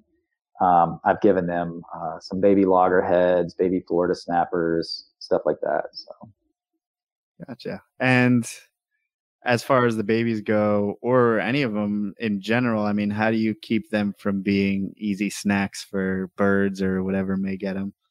yeah, that's part of it. I mean, a baby turtle is nature's Ritz cracker. So, a lot of times, if I know exactly where a nest is, I'll put some kind of cover over it, or since I'm home, you know, working from home, you know, I can kind of watch stuff throughout the day. So I know where stuff is and all that. And most of my stuff is pretty predator proof. I did this last year have like 2 hawks, and they would literally just hang out and stare at my turtle ponds. Um, but they never actually got anything, but it's pretty unsettling when, you know, you look out your back window and they're, you know, just staring at your turtles, and you know what the intent is. So, oh, you put the buffet right in front of them. yeah, and that's the scary part is how do you deal with that? Because, well, hawks are protected, so, you know, I can't do anything malicious to them. So I have some fences set up. I have some wire and all that, and I think this year I'm probably going to run an electric fence. Hopefully not shock myself in the process, but I've noticed in my neighborhood we've got both red and gray foxes, and I saw a skunk that I thought was a cat, but it was a skunk. I didn't pet it, but I did see one of those. So I basically have like the big book of turtle predators. Yeah, I got every chapter in there. So yeah, that's kind of as living here kind of unfolds and I work on things. There's always going to be stuff to add. I'm going to get a camera system set up so I can kind of keep an eye from wherever I'm at. Like if I travel to Thailand and I'm in Thailand a month, you know, it'd be easy to look and just see like what's going on in my backyard instead of, you know, worrying sick. Are things like the Russians, I mean, are those vulnerable, or what are the more vulnerable of the tortoises to, say, like coyotes or foxes or whatever you have? I would say probably if I was a predator and I had to pick one out there to eat, it would probably be a Russian, because they're just like a little hamburger. But the way I set up them is I'm a big fan of clay pots. They're like the perfect little hide. And so what I did is in their enclosure, I dug it out and I sank this clay pot in there and kind of filled back in so that they can go up under there. And then around their enclosure, I make like a kind of a double wall, and then they have an overhang that they can get up underneath. And then, like I said, with an electric fence coming, there'll be kind of more to kind of predator proof it. Luckily, not too much comes into my yard because I also have a dog, and the presence of a dog is most of the time that's enough to keep away a lot of stuff. So I have a big dumb pit bull, and so luckily he pees all over everything, so everything knows he's there. So so far so good, but I don't think there's such a thing as being too safe. So it's just, you know, like everything costs money and time and everything. The main thing when I get a turtle is just making sure that all its needs are covered. It has a safe place to hide, and, you know, then you work from there.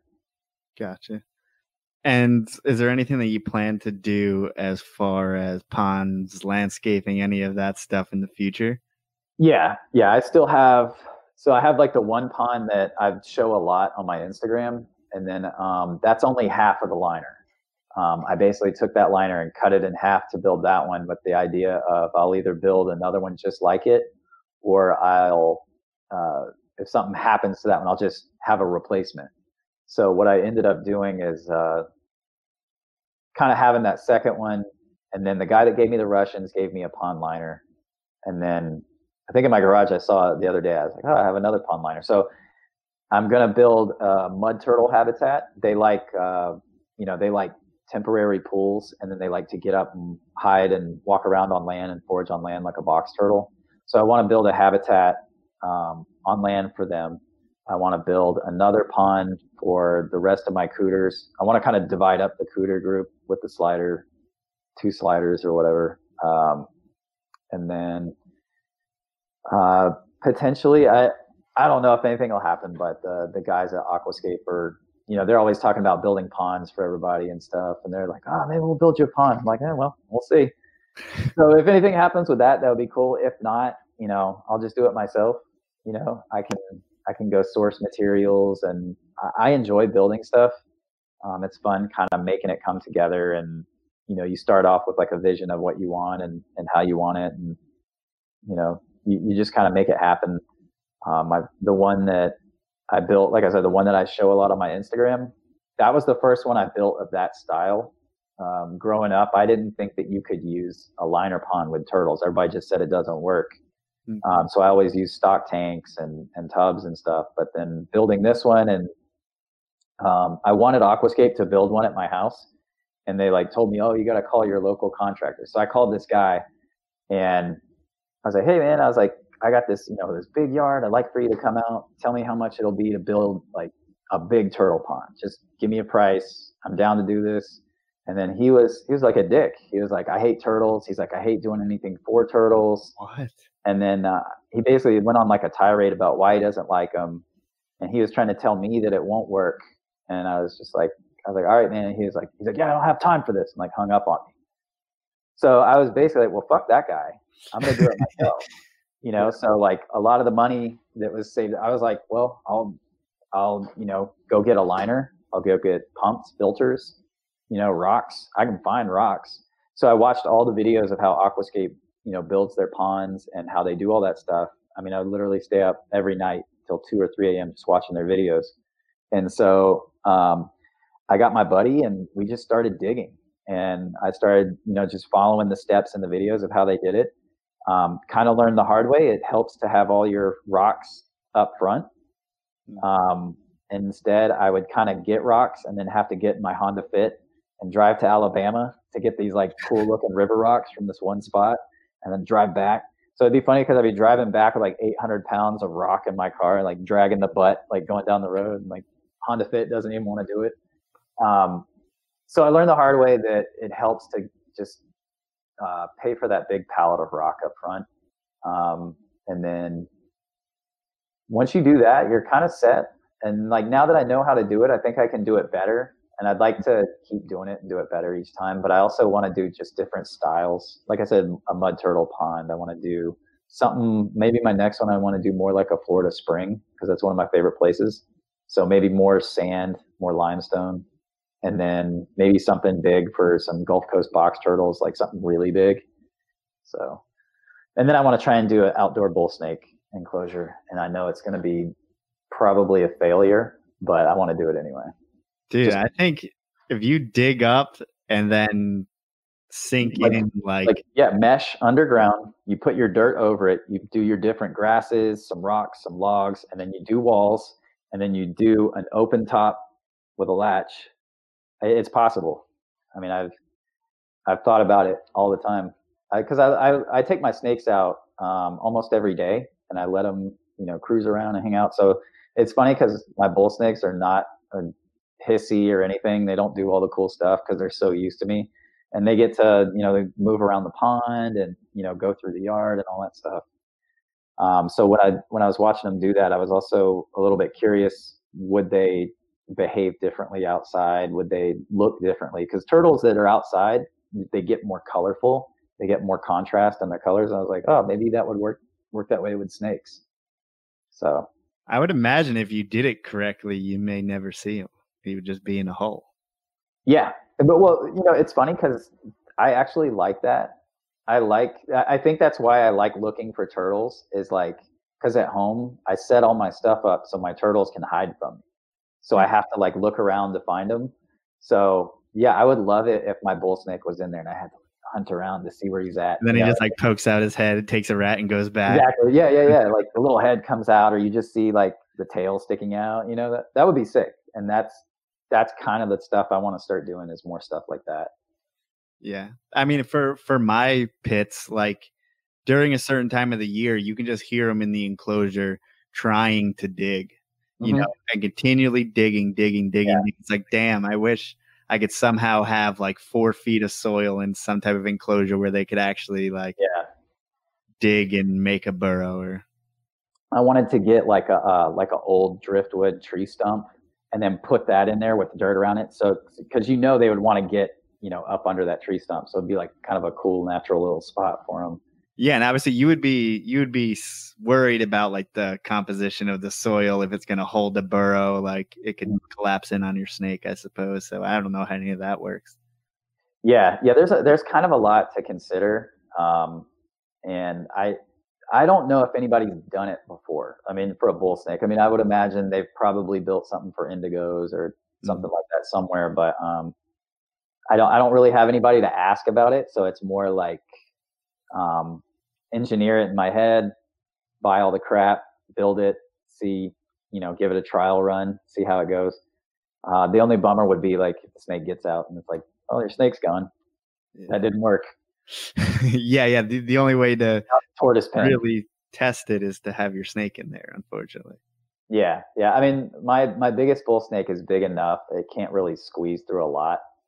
And I don't find them to be as bad as like king snakes or milk snakes, where they find some tiny thing and they're like, I'm gonna fit,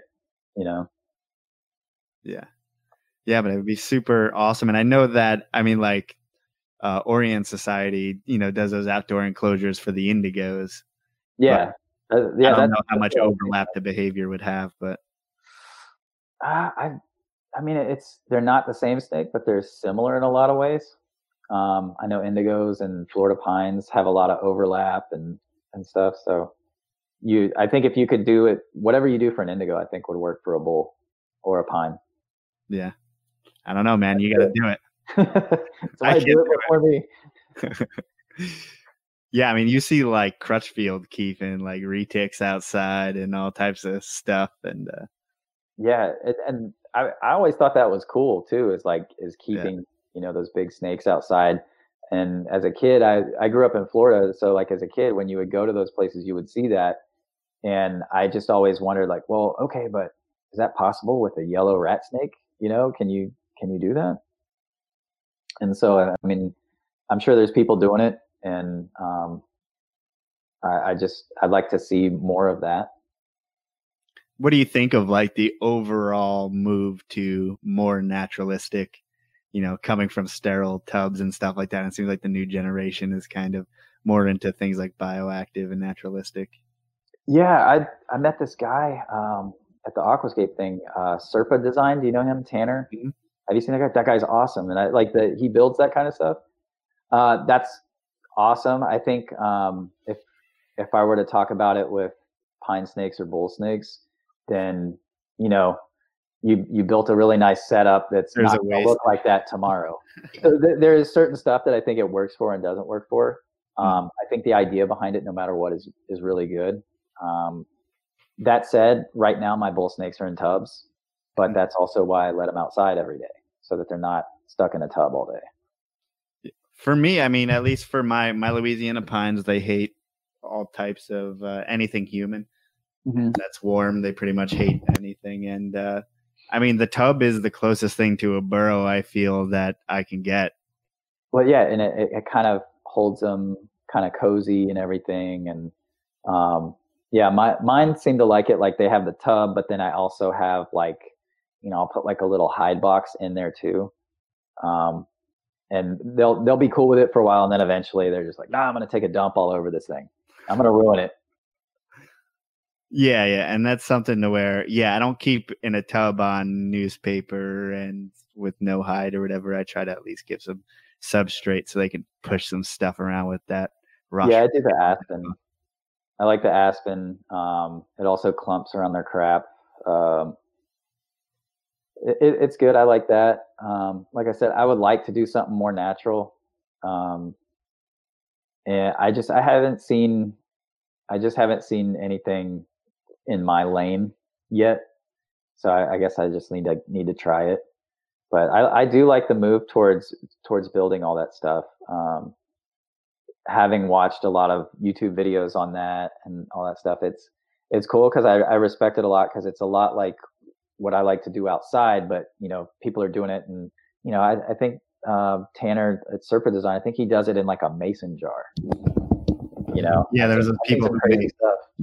Yeah, they make fairy gardens. I don't even know what the hell they are, but they're basically like these miniature terrariums where they can grow little, make all different kinds of, grow different plants and whatnot. It's impressive. Yeah. And, by the way, Greg, this is Melissa. I'm not actually in Hello. the thing. She will be in the There shot you go. now.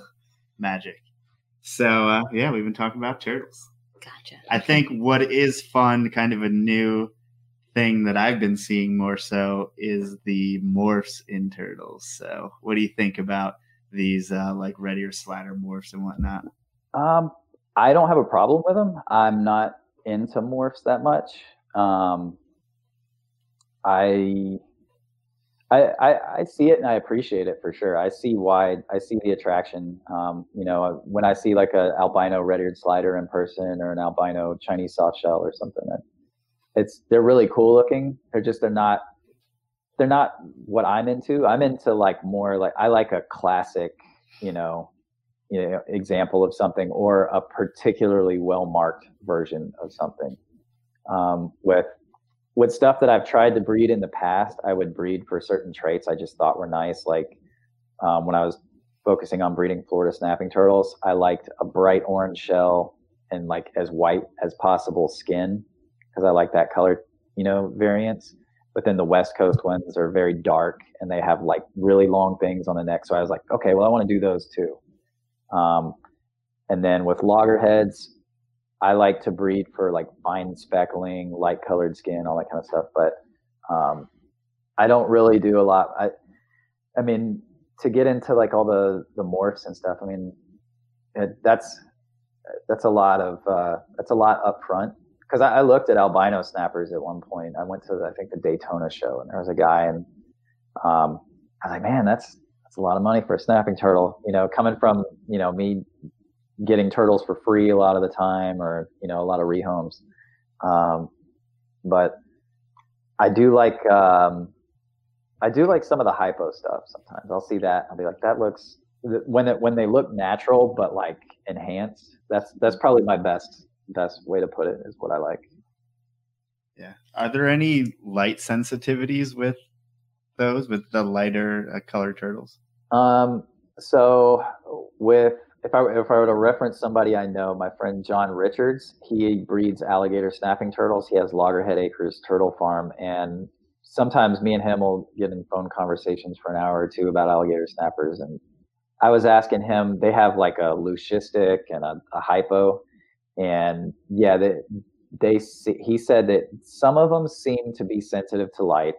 Some of them seem to have some issues with the hind legs sometimes. So sometimes coming along with those morphs, you do see certain physical characteristics maybe not being that good. I know that a lot of times with those hypos, the clown, the albino, a lot of times when you see those, it'll get back to what we were talking about earlier with the higher incubation tips. You'll see the extra scutes or misaligned scutes, stuff like that. I'm sure you've seen the pink-bellied side neck with the heart exposed in the middle of the shell. So that's somebody getting into breeding for a morph, but also trying to hurry up the incubation process. So someone trying to make money. Oh yeah, everybody trying to make money. I can't hate on somebody trying to make money, but I'm not a fan of trying to make money at the expense of making mutant turtles, right, that aren't ninjas, that aren't teenaged either. Yeah, middle-aged. When you said rehome, it made me think of something Joe and I talk about all the time. And snakes, there's those people who like rescue snakes and it's their big thing. And there's many people who do the rescue of snakes well. There's many people who don't. And I was wondering if, in the turtle world, like, are those people out there who just like their whole thing is rescuing turtles and rehoming turtles? Yeah. I mean, there's always people that, people like to use that rescue word. They like to use that a lot. Like they ran into a burning building. But in reality, a lot of times I think everybody has good intentions that does it. But I think sometimes you walk a fine line of hoarding. That's one reason why I had to tell, I was telling you earlier, the Georgia Reptile Society was giving out my number. I eventually had to, tell one of them, I was like, hey, I'm kind of at max right now. I'm not really looking to take on anything else, so there's people that take on stuff and they just don't stop. And I think it's people like having something new. But the problem is, you're putting books on a shelf and eventually they're going to start falling off the other end, like something's got to give. And, I mean, it depends on your amount of space and experience. And I know guys that take on a lot of turtles and, I've been to their houses and I'm like, dude, what are you doing? They'll have a 10-foot pond with 50, 60 turtles in it. Jesus. And I can walk around in there and find a dead one somewhere. And that's when it's like, okay, well, you might have rescued them from this, but then you brought them here and killed them. Yeah. So again, I don't think anybody's a bad person. I think it all starts with good intentions, but I think especially with turtles, it's easy to get in over your head. Cause a lot of them have special needs, different species need different things. You can't treat everything like a red-eared slider. You can treat a red-eared slider like dirt and it'll be fine, but you can't treat everything like that, And I think that's kind of where people in the rescue world fall into the trap is that like they want to rescue everything and they're like, oh, let me rescue all snakes, but wait, no. And bearded dragons. Right. But even within snakes, it's like that, just because you want to say snakes, just because it's all one animal, there's so many, there's so many different. Be an expert in all those species in order to actually help them. And it's hard because it's like on one end, I'm like you said, there's good intention. Like, you'd rather like you take it than this person, release it or do something else with it. But then it's hard, I think. Resources, money, space, right. all this. Right. Yeah, and with turtles, they live a long time. So it's like, okay, you rescued 50, 60 turtles. All right, good job. You got them all set up. All right, most of those are going to outlive you. Now what? Oh, I didn't even think about that. Yeah, that's even worse. Yeah, that's something I have to think about every day. Is it's like I do have a good amount of turtles. Most of them are going to outlive me. I mean, I'd like to outlive a few of them. I don't want to die too young, but there is, responsibility that comes with it. So, okay, what happens after me? Do these have a place to go where they're going to be safe and taken care of? And so, you're better off to plant those seeds early. If you're doing a rescue, don't take anything in if you don't potentially have somewhere for it to go. I mean, because otherwise you're a crazy cat lady. We've all seen that lady. She's driving down the road. She's like, a cat, like stop the car in traffic, chase it across an intersection. And they also see what happens to when the crazy cat lady dies and they go in their house on the episode of Hoarders. And the cats are eating her. Yeah, crazy stuff. In turtles, is there like a quarantining process that is important? We were just talking about Russian tortoises. So I had gotten one of my newest turtles that I have. I got these Russian tortoises. Well, I got 2 from a lady that had kept them in her house, and then I got a group of them from a guy that kept them outside. So one thing you want to do is you want to keep this group separate from this group as long as you can before you start kind of integrating them. You want to watch, you want to check their poop, you want to check their behavior. If you can take them to a vet, get a quick checkup, make sure everybody's good, no parasites.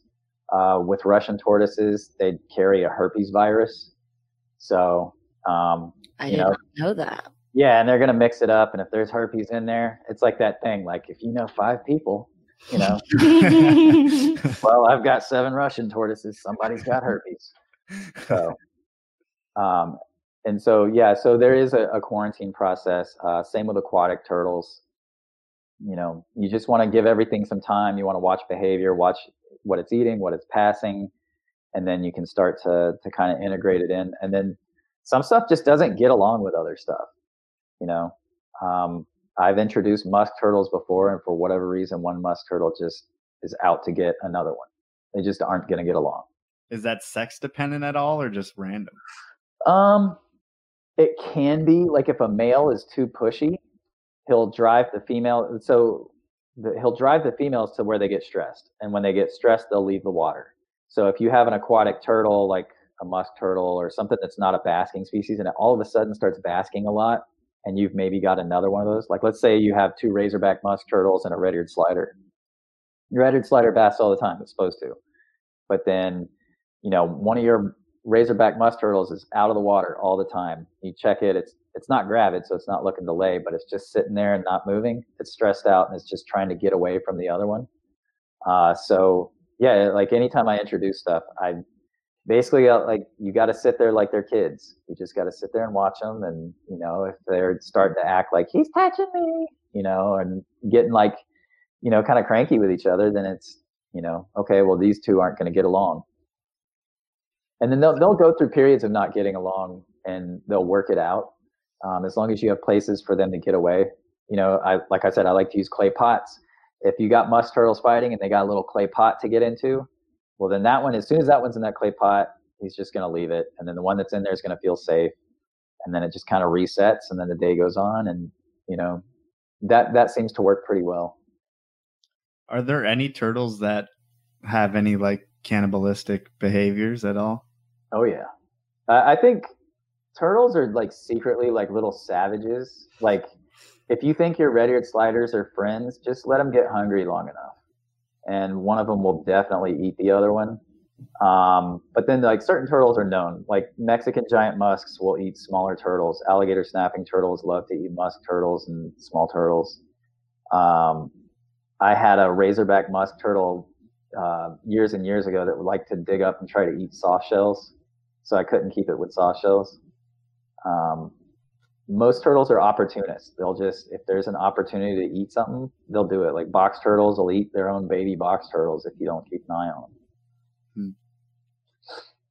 And in the wild, I mean, I can imagine that those turtles or baby turtles are being eaten by like almost everything in the nest and stuff like that. So yeah.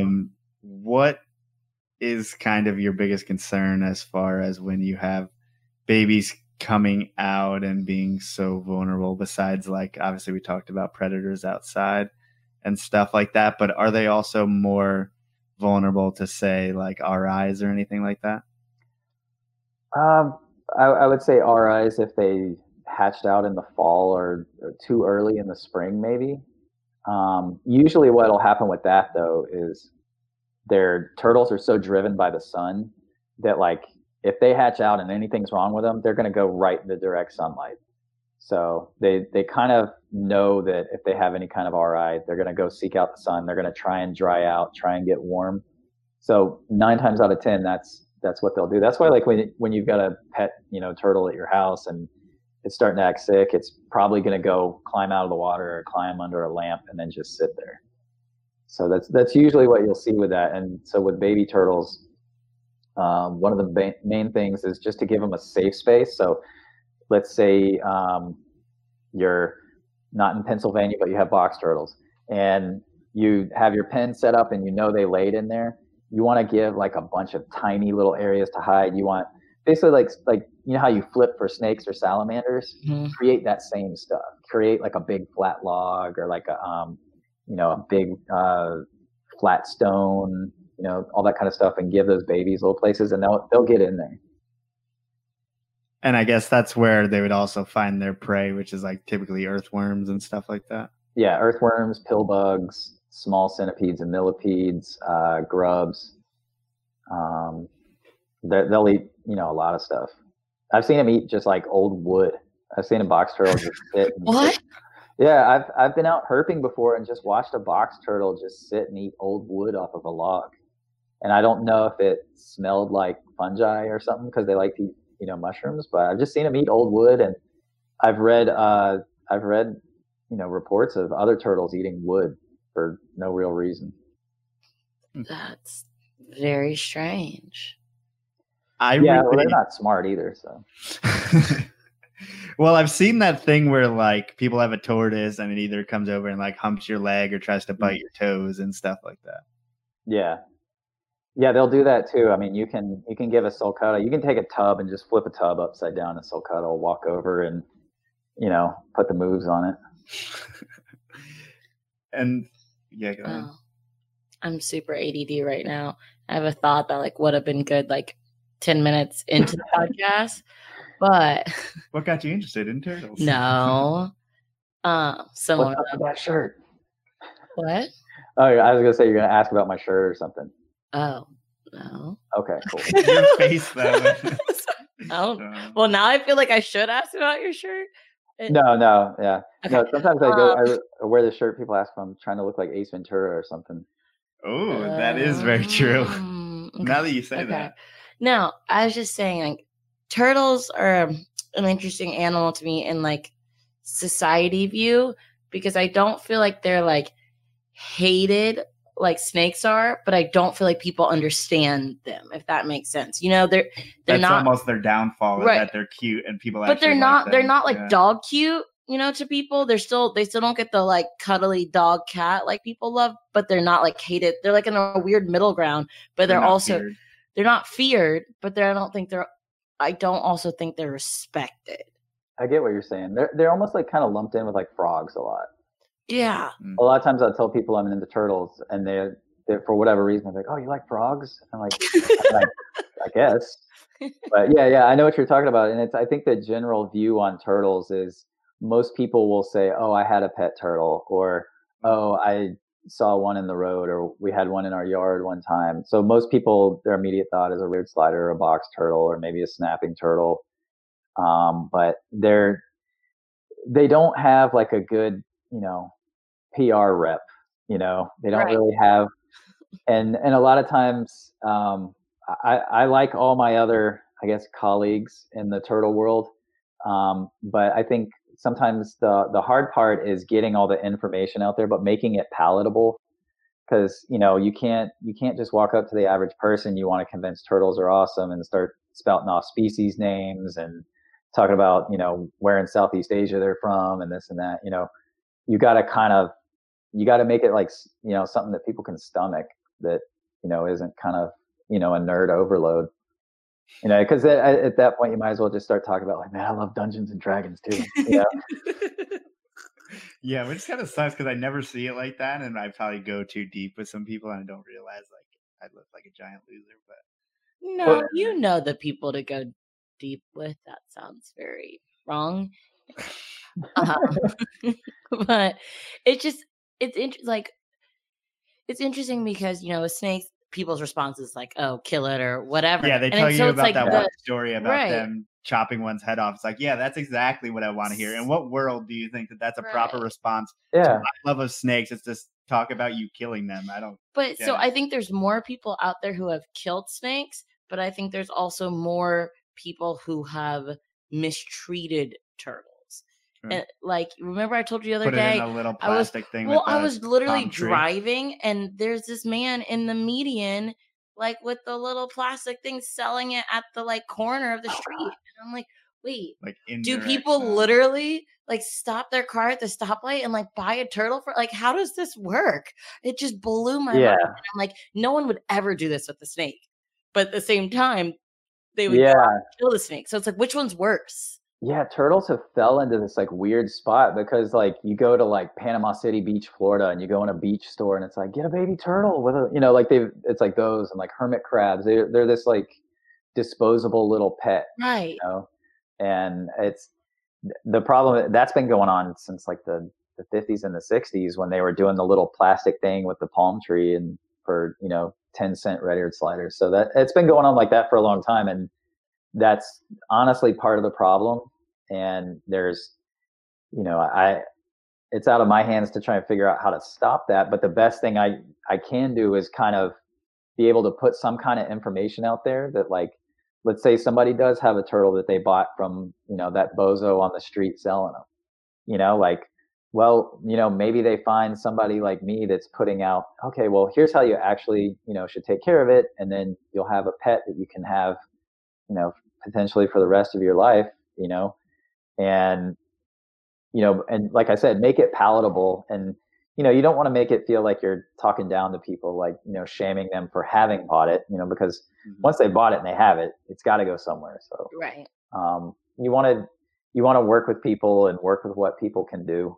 Not everybody has, a big backyard. A lot of people have a turtle and live in an apartment. Some of the best aquariums and tub setups I've seen have been people that live in apartments. I've got a buddy down in Florida, and him and his wife, they do these really cool setups with these tubs, and he'll send me videos to my phone, and, it kind of blows me away. And then it's like, okay, well, I want to do that, but outside, and I think if you can get people into that aspect of it, then it adds another dimension to the hobby. If you can get people into building a habitat and into kind of enjoying, waterscaping, or, making a terrarium if it's a land turtle or tortoise. Or else you see, I think in snakes, one of our downfalls is the fact that there isn't that. So the way to keep yourself occupied is to buy another snake. Yeah, I know. Like I said, I kept snakes, so I've been there. And I would say snakes probably, as far as general pets, maybe have it the worst, unless you're like a tiger salesman or something. But I think snakes kind of have it the worst because, especially with everything that happened in Florida, I think now, like, I mean, if you keep pythons, now everybody's, shame on you for having pythons, and look what happened in Florida and all of that. So, it's also just, I feel like, gotten harder to be a herp keeper over the last 5 or 6 years. And it'll probably get even harder, And I think it's going to take years to convince people in Florida, or who know about, or who are misinformed about the situation in Florida. I think it's going to take many years for that stigma it's only to be removed. Right. I don't even know when it'll be, removed, or people have different to be views honest, about it. As people who are in the hobby, in the pet hobby, or are reproducing animals, like, I hate the fact that we're lumped in, whether you like it or not. I mean, our industry has created issues in Florida, things like that. Yeah, I mean, and like I said, the last few times I went to shows, I was kind of burnt out. It's like, for every good table of somebody that's doing it right and doing all that, you've got the guys that are dealers. They're called dealers, just like drug dealers are called dealers. Except these guys wear Crocs and have long hair, and they're kind of like, ugh, and it's weird because you'll see the same guys all the time, and I'm not going to knock anybody for making a living, but I also don't think there's a lot of ethics kind of at a show. I think it's more like, well, I can sell this 10-year-old this, Asian viper, he's got the money, his parents gave him the money. All right, have fun, kid. And I'm sure that's an extreme example, and I'm sure it doesn't work that way, but I see a lot of that kind of stuff, and that just kind of bummed me out. But I am seeing a lot more, like, kind of getting involved with social media and seeing stuff on Instagram and seeing stuff through YouTube, and you're starting to see more people like you guys, like a husband and wife that's doing this and doing it the right way, and communicating with people, as opposed to, go to our website, click down a list of, all these different snakes using the exact same picture from 7 years ago. Yeah, I mean, you're seeing a group of people doing it better 100%. And then you're seeing some of the same old. But I mean, if you want to be optimistic about it, I mean, I think that one day, if we do enough outreach and educate the consumer enough, and if these show promoters also take a stake into it and say, hey, we're not going to really allow these things going on, we're going to promote, people doing the right thing, then maybe it will eventually weed itself out. Because unfortunately, if we don't police ourselves. Someone's going to do it for us. So. Yeah, I think more often than not, when I talk to somebody now, they're either conservation minded or they're of the mindset of they want to do better, than what has been the standard. So there's definitely like you're saying, like looking on the positive side, I definitely think there's a trend towards things getting better, people being more creative, and I think with like again social media, there's like this cool sharing of ideas, people being able to show people what they do or talk about how they do it, and there's less of like an industry secret kind of vibe anymore, and it's more like people really wanting to get involved.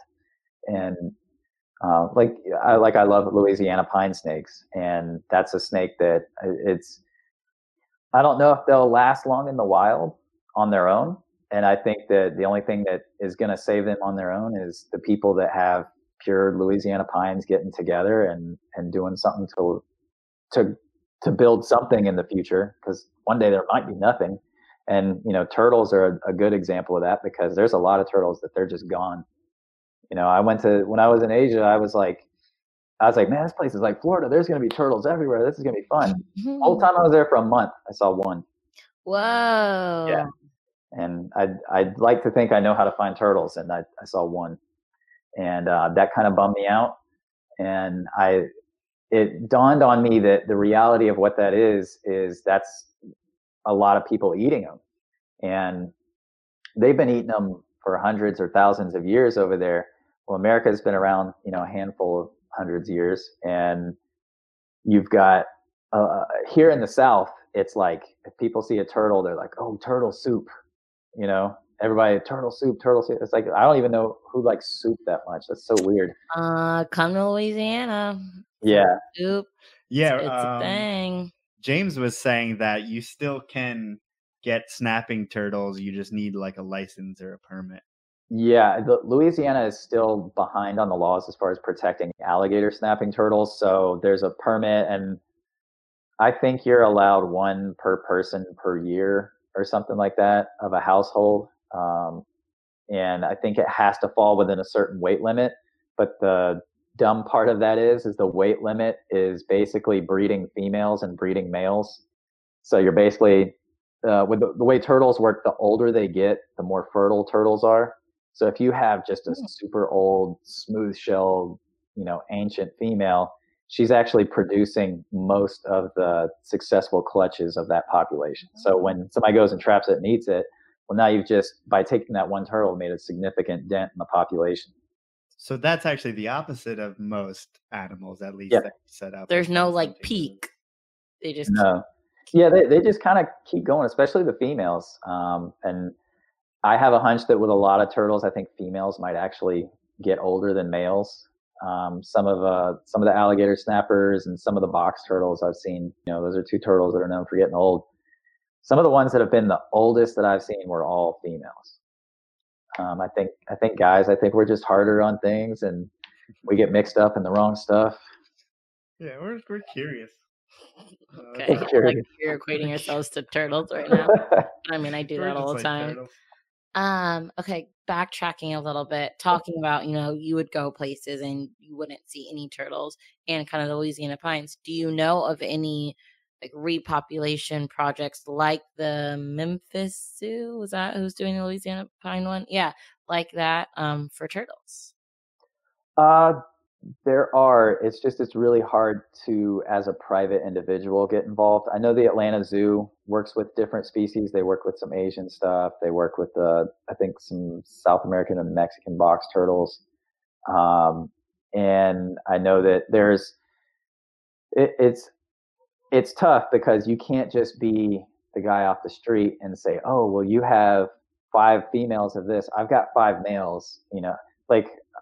I couldn't. If I wanted to, I could not give turtles to the Atlanta Zoo and then take them and be part of a breeding program, because there's a protocol. Right. AZA has a protocol of how they get stuff, how they acquire it. So then it comes down to places like the Orion Society. They do. I don't know if they're breeding spotted turtles or anything like that, or bog turtles for repopulation. I know the state of Georgia, when it comes to stuff like that, they don't really do that as much as their policy is more just like a hands off. Let's just leave it alone and let it repopulate on its own. And I don't know how much longer that would be feasible for things like bog turtles. I know their numbers are low enough, and then they're just running out of habitat. And, so wait, they just think it's gonna. I don't understand the hands-off approach. We talked a bit about earlier how Georgia has really restrictive herp laws. So like, the corn snakes, you can't have the corn snakes. Right. So he was talking about a bunch of species of pines. So it seems like their method is just like, if we stop the pet if we trade stop or taking whatever, them, it's going to then it's going to work itself out. Yeah, I mean, I don't want to talk out of place and try and act like I know all the laws all the way through, but yeah, that's basically the way most of Georgia's protection laws work. Is the idea is that it's protected, so if it's hands off and nobody messes with it, that'll keep people from either taking them out of the state or killing them and eating them, or something like that. And then if the habitat is protected, then they should be fine on their own. If it's up to me, I would say that's probably not enough. But then, a state government is a government. It's funding's got to come from somewhere, and it's pretty hard in the state of Georgia to convince Bubba down the street, like, we need to save the turtles. But wouldn't the zoo be able to do that on their own? Like, would you have to mess with the government? Oh. Well, yeah, I mean, and my understanding is that zoos kind of operate on their own thing, and they do get permission through the state to do stuff. Again, I don't work at the Atlanta Zoo, so I can't say specifically what they're doing. But it's just it's all there's a lot of gears. There's a lot of bureaucracy and stuff. Exactly. Yeah, that's the word I was looking for. But I was up till 5 a.m. Herps fall down at the bottom of that. Well, yeah, exactly. They're not mammals. They're not birds. I had talked to a guy at the state one time. I was like, hey man, I'd like to see if we can get like they do the Save Wildlife license plates. I was like, hey man, like, could we do like an alligator snapping turtle license plate? And he's like, well, while you and I would think that's cool, he's like, nobody else is going to want it. And so like, the idea is kind of get snuffed right away. And, cause the sad part about herps is like, the average person maybe doesn't want, the gaping jaws of an alligator snapping turtle on the back of their, Toyota Sienna minivan. Cool. I'm about to get that PA Hellbender license plate. That's really sick. I would do it. They don't have one. I'm just hoping for it. It's a state amphibian. Damn it. We should have a GoFundMe. Yeah. Make your own. Make counterfeit license plates. Make front plates. That sounds Side like a good profit. idea. Yeah. Hellbender on the front. It just says "Suck it, PA." I think a lot of people would like that. I feel like something I gotta ask you is, as a herper, is there anywhere in the world that you would like to herp that you haven't yet? You love that question.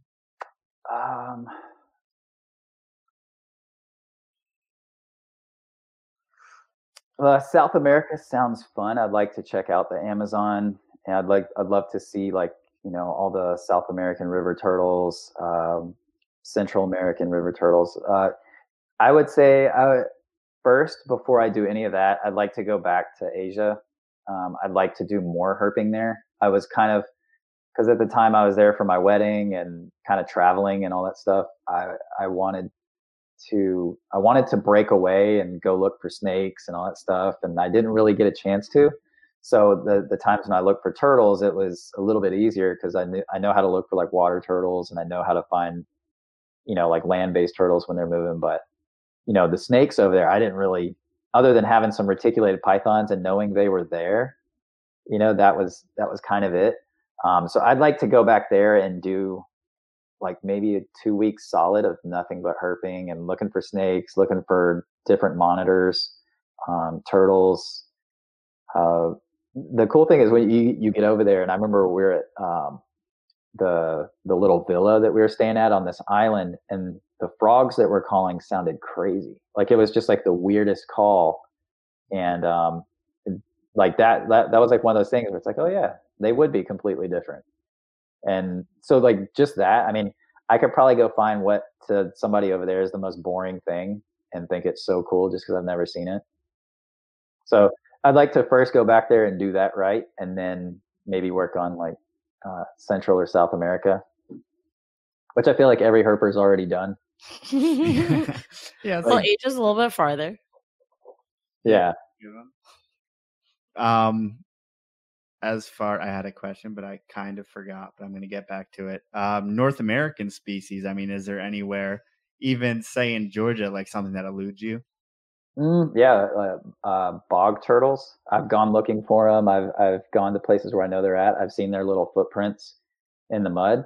I went there to try and shoot a photo of one time, and like I said, I just saw footprints, and so I've never seen those. I'm going to try and get with a guy that works for the state that has a program for them, and see if I can go to one of his sites when he goes and radio tracks them and shoot some photos of them. I've never seen a live diamondback terrapin in Georgia. I've never seen a wild one. I've seen them run over, but never seen a live one. And I think that's it. So, I mean, as far as Georgia stuff, North American, I'd love to see a wood turtle in the wild. That would probably be pretty epic. I know you guys. Where are wood turtles exactly? What's their habitat and range? They like woodland streams. So if you can find some woodlands with some deciduous trees and like a rocky, cool stream flowing through it, and you're within range, then theoretically, if they're there, they should be there. But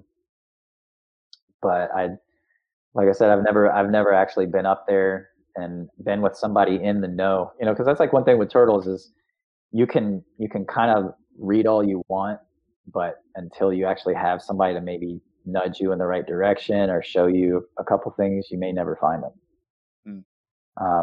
They're surprisingly good at hiding, and they're surprisingly, a lot of turtles are kind of picky about where they hang out, or you'll get into places where there's pockets. So you can have a river, and you can have one section that has 100 Barber's Map turtles basking. You can go around the bend in that river, habitat looks exactly the same, and not see any, but they like that one spot.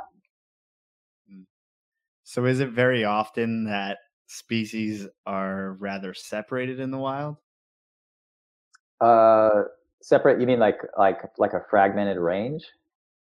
No, like from each other. Like, are you less often to see, 3 species in the same place, or?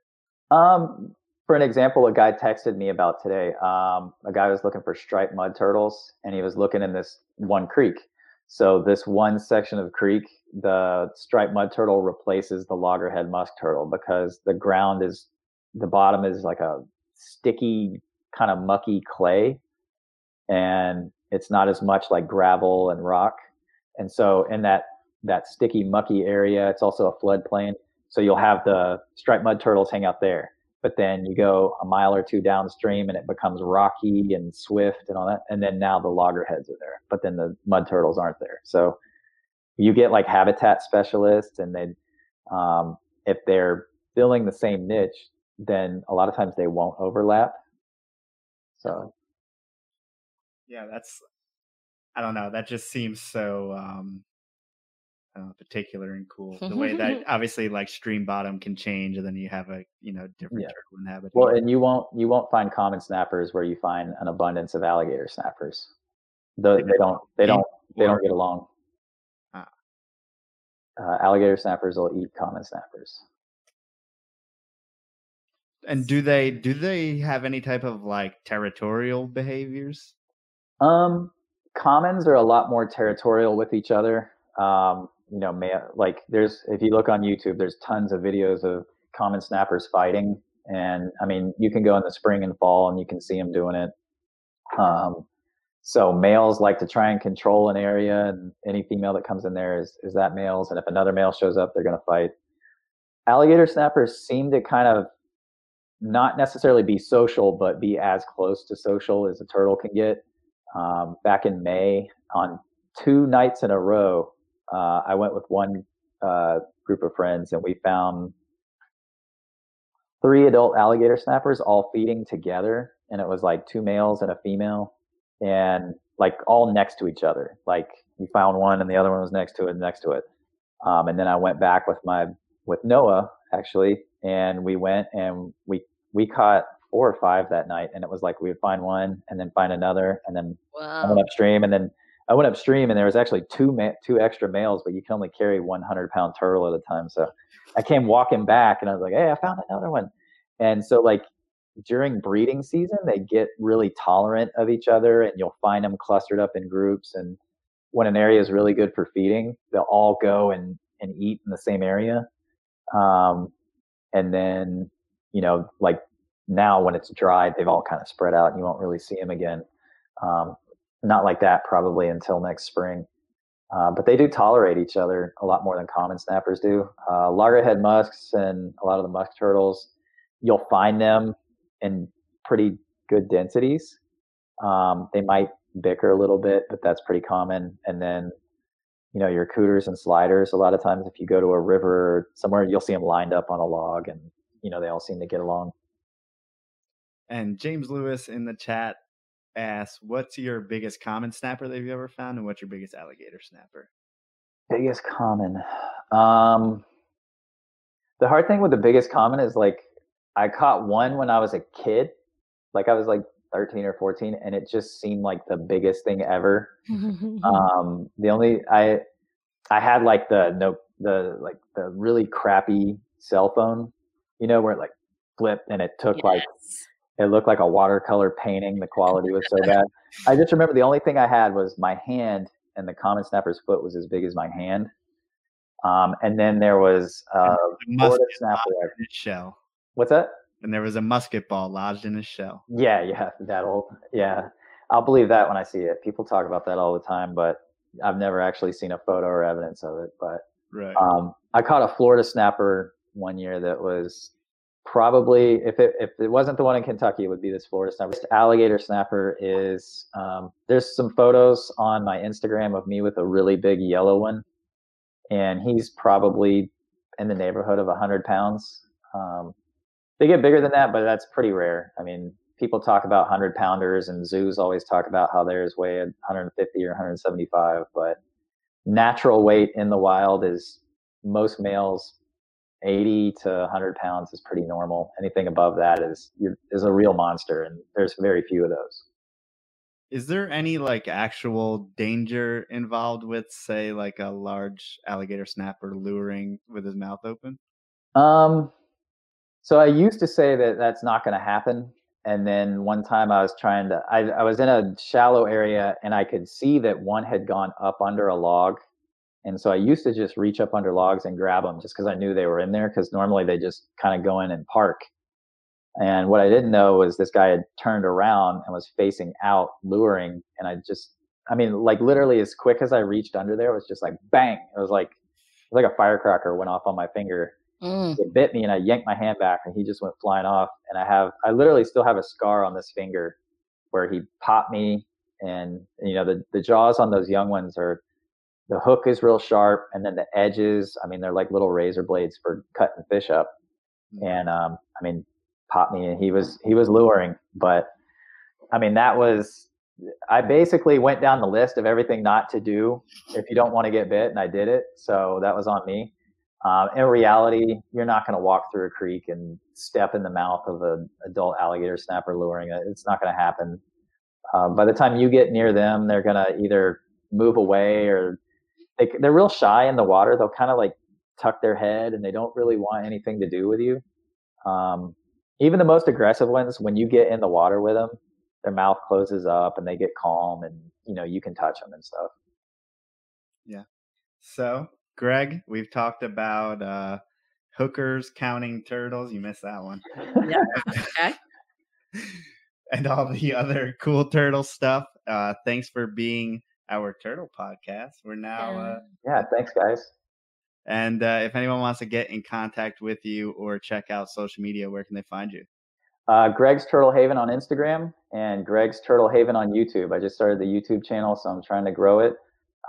So if you want to watch turtle videos, if you want to watch me find turtles in the wild or learn how to take care of what you have, then follow me on YouTube, Greg's Turtle Haven. Sweet. And then you're also Dead Snake Greg as well on Instagram. Yeah. If you want to get on Instagram and see videos of weird looking people in traffic, see me make fun of people, say weird shit, then deadsnake_Greg on Instagram. Sweet.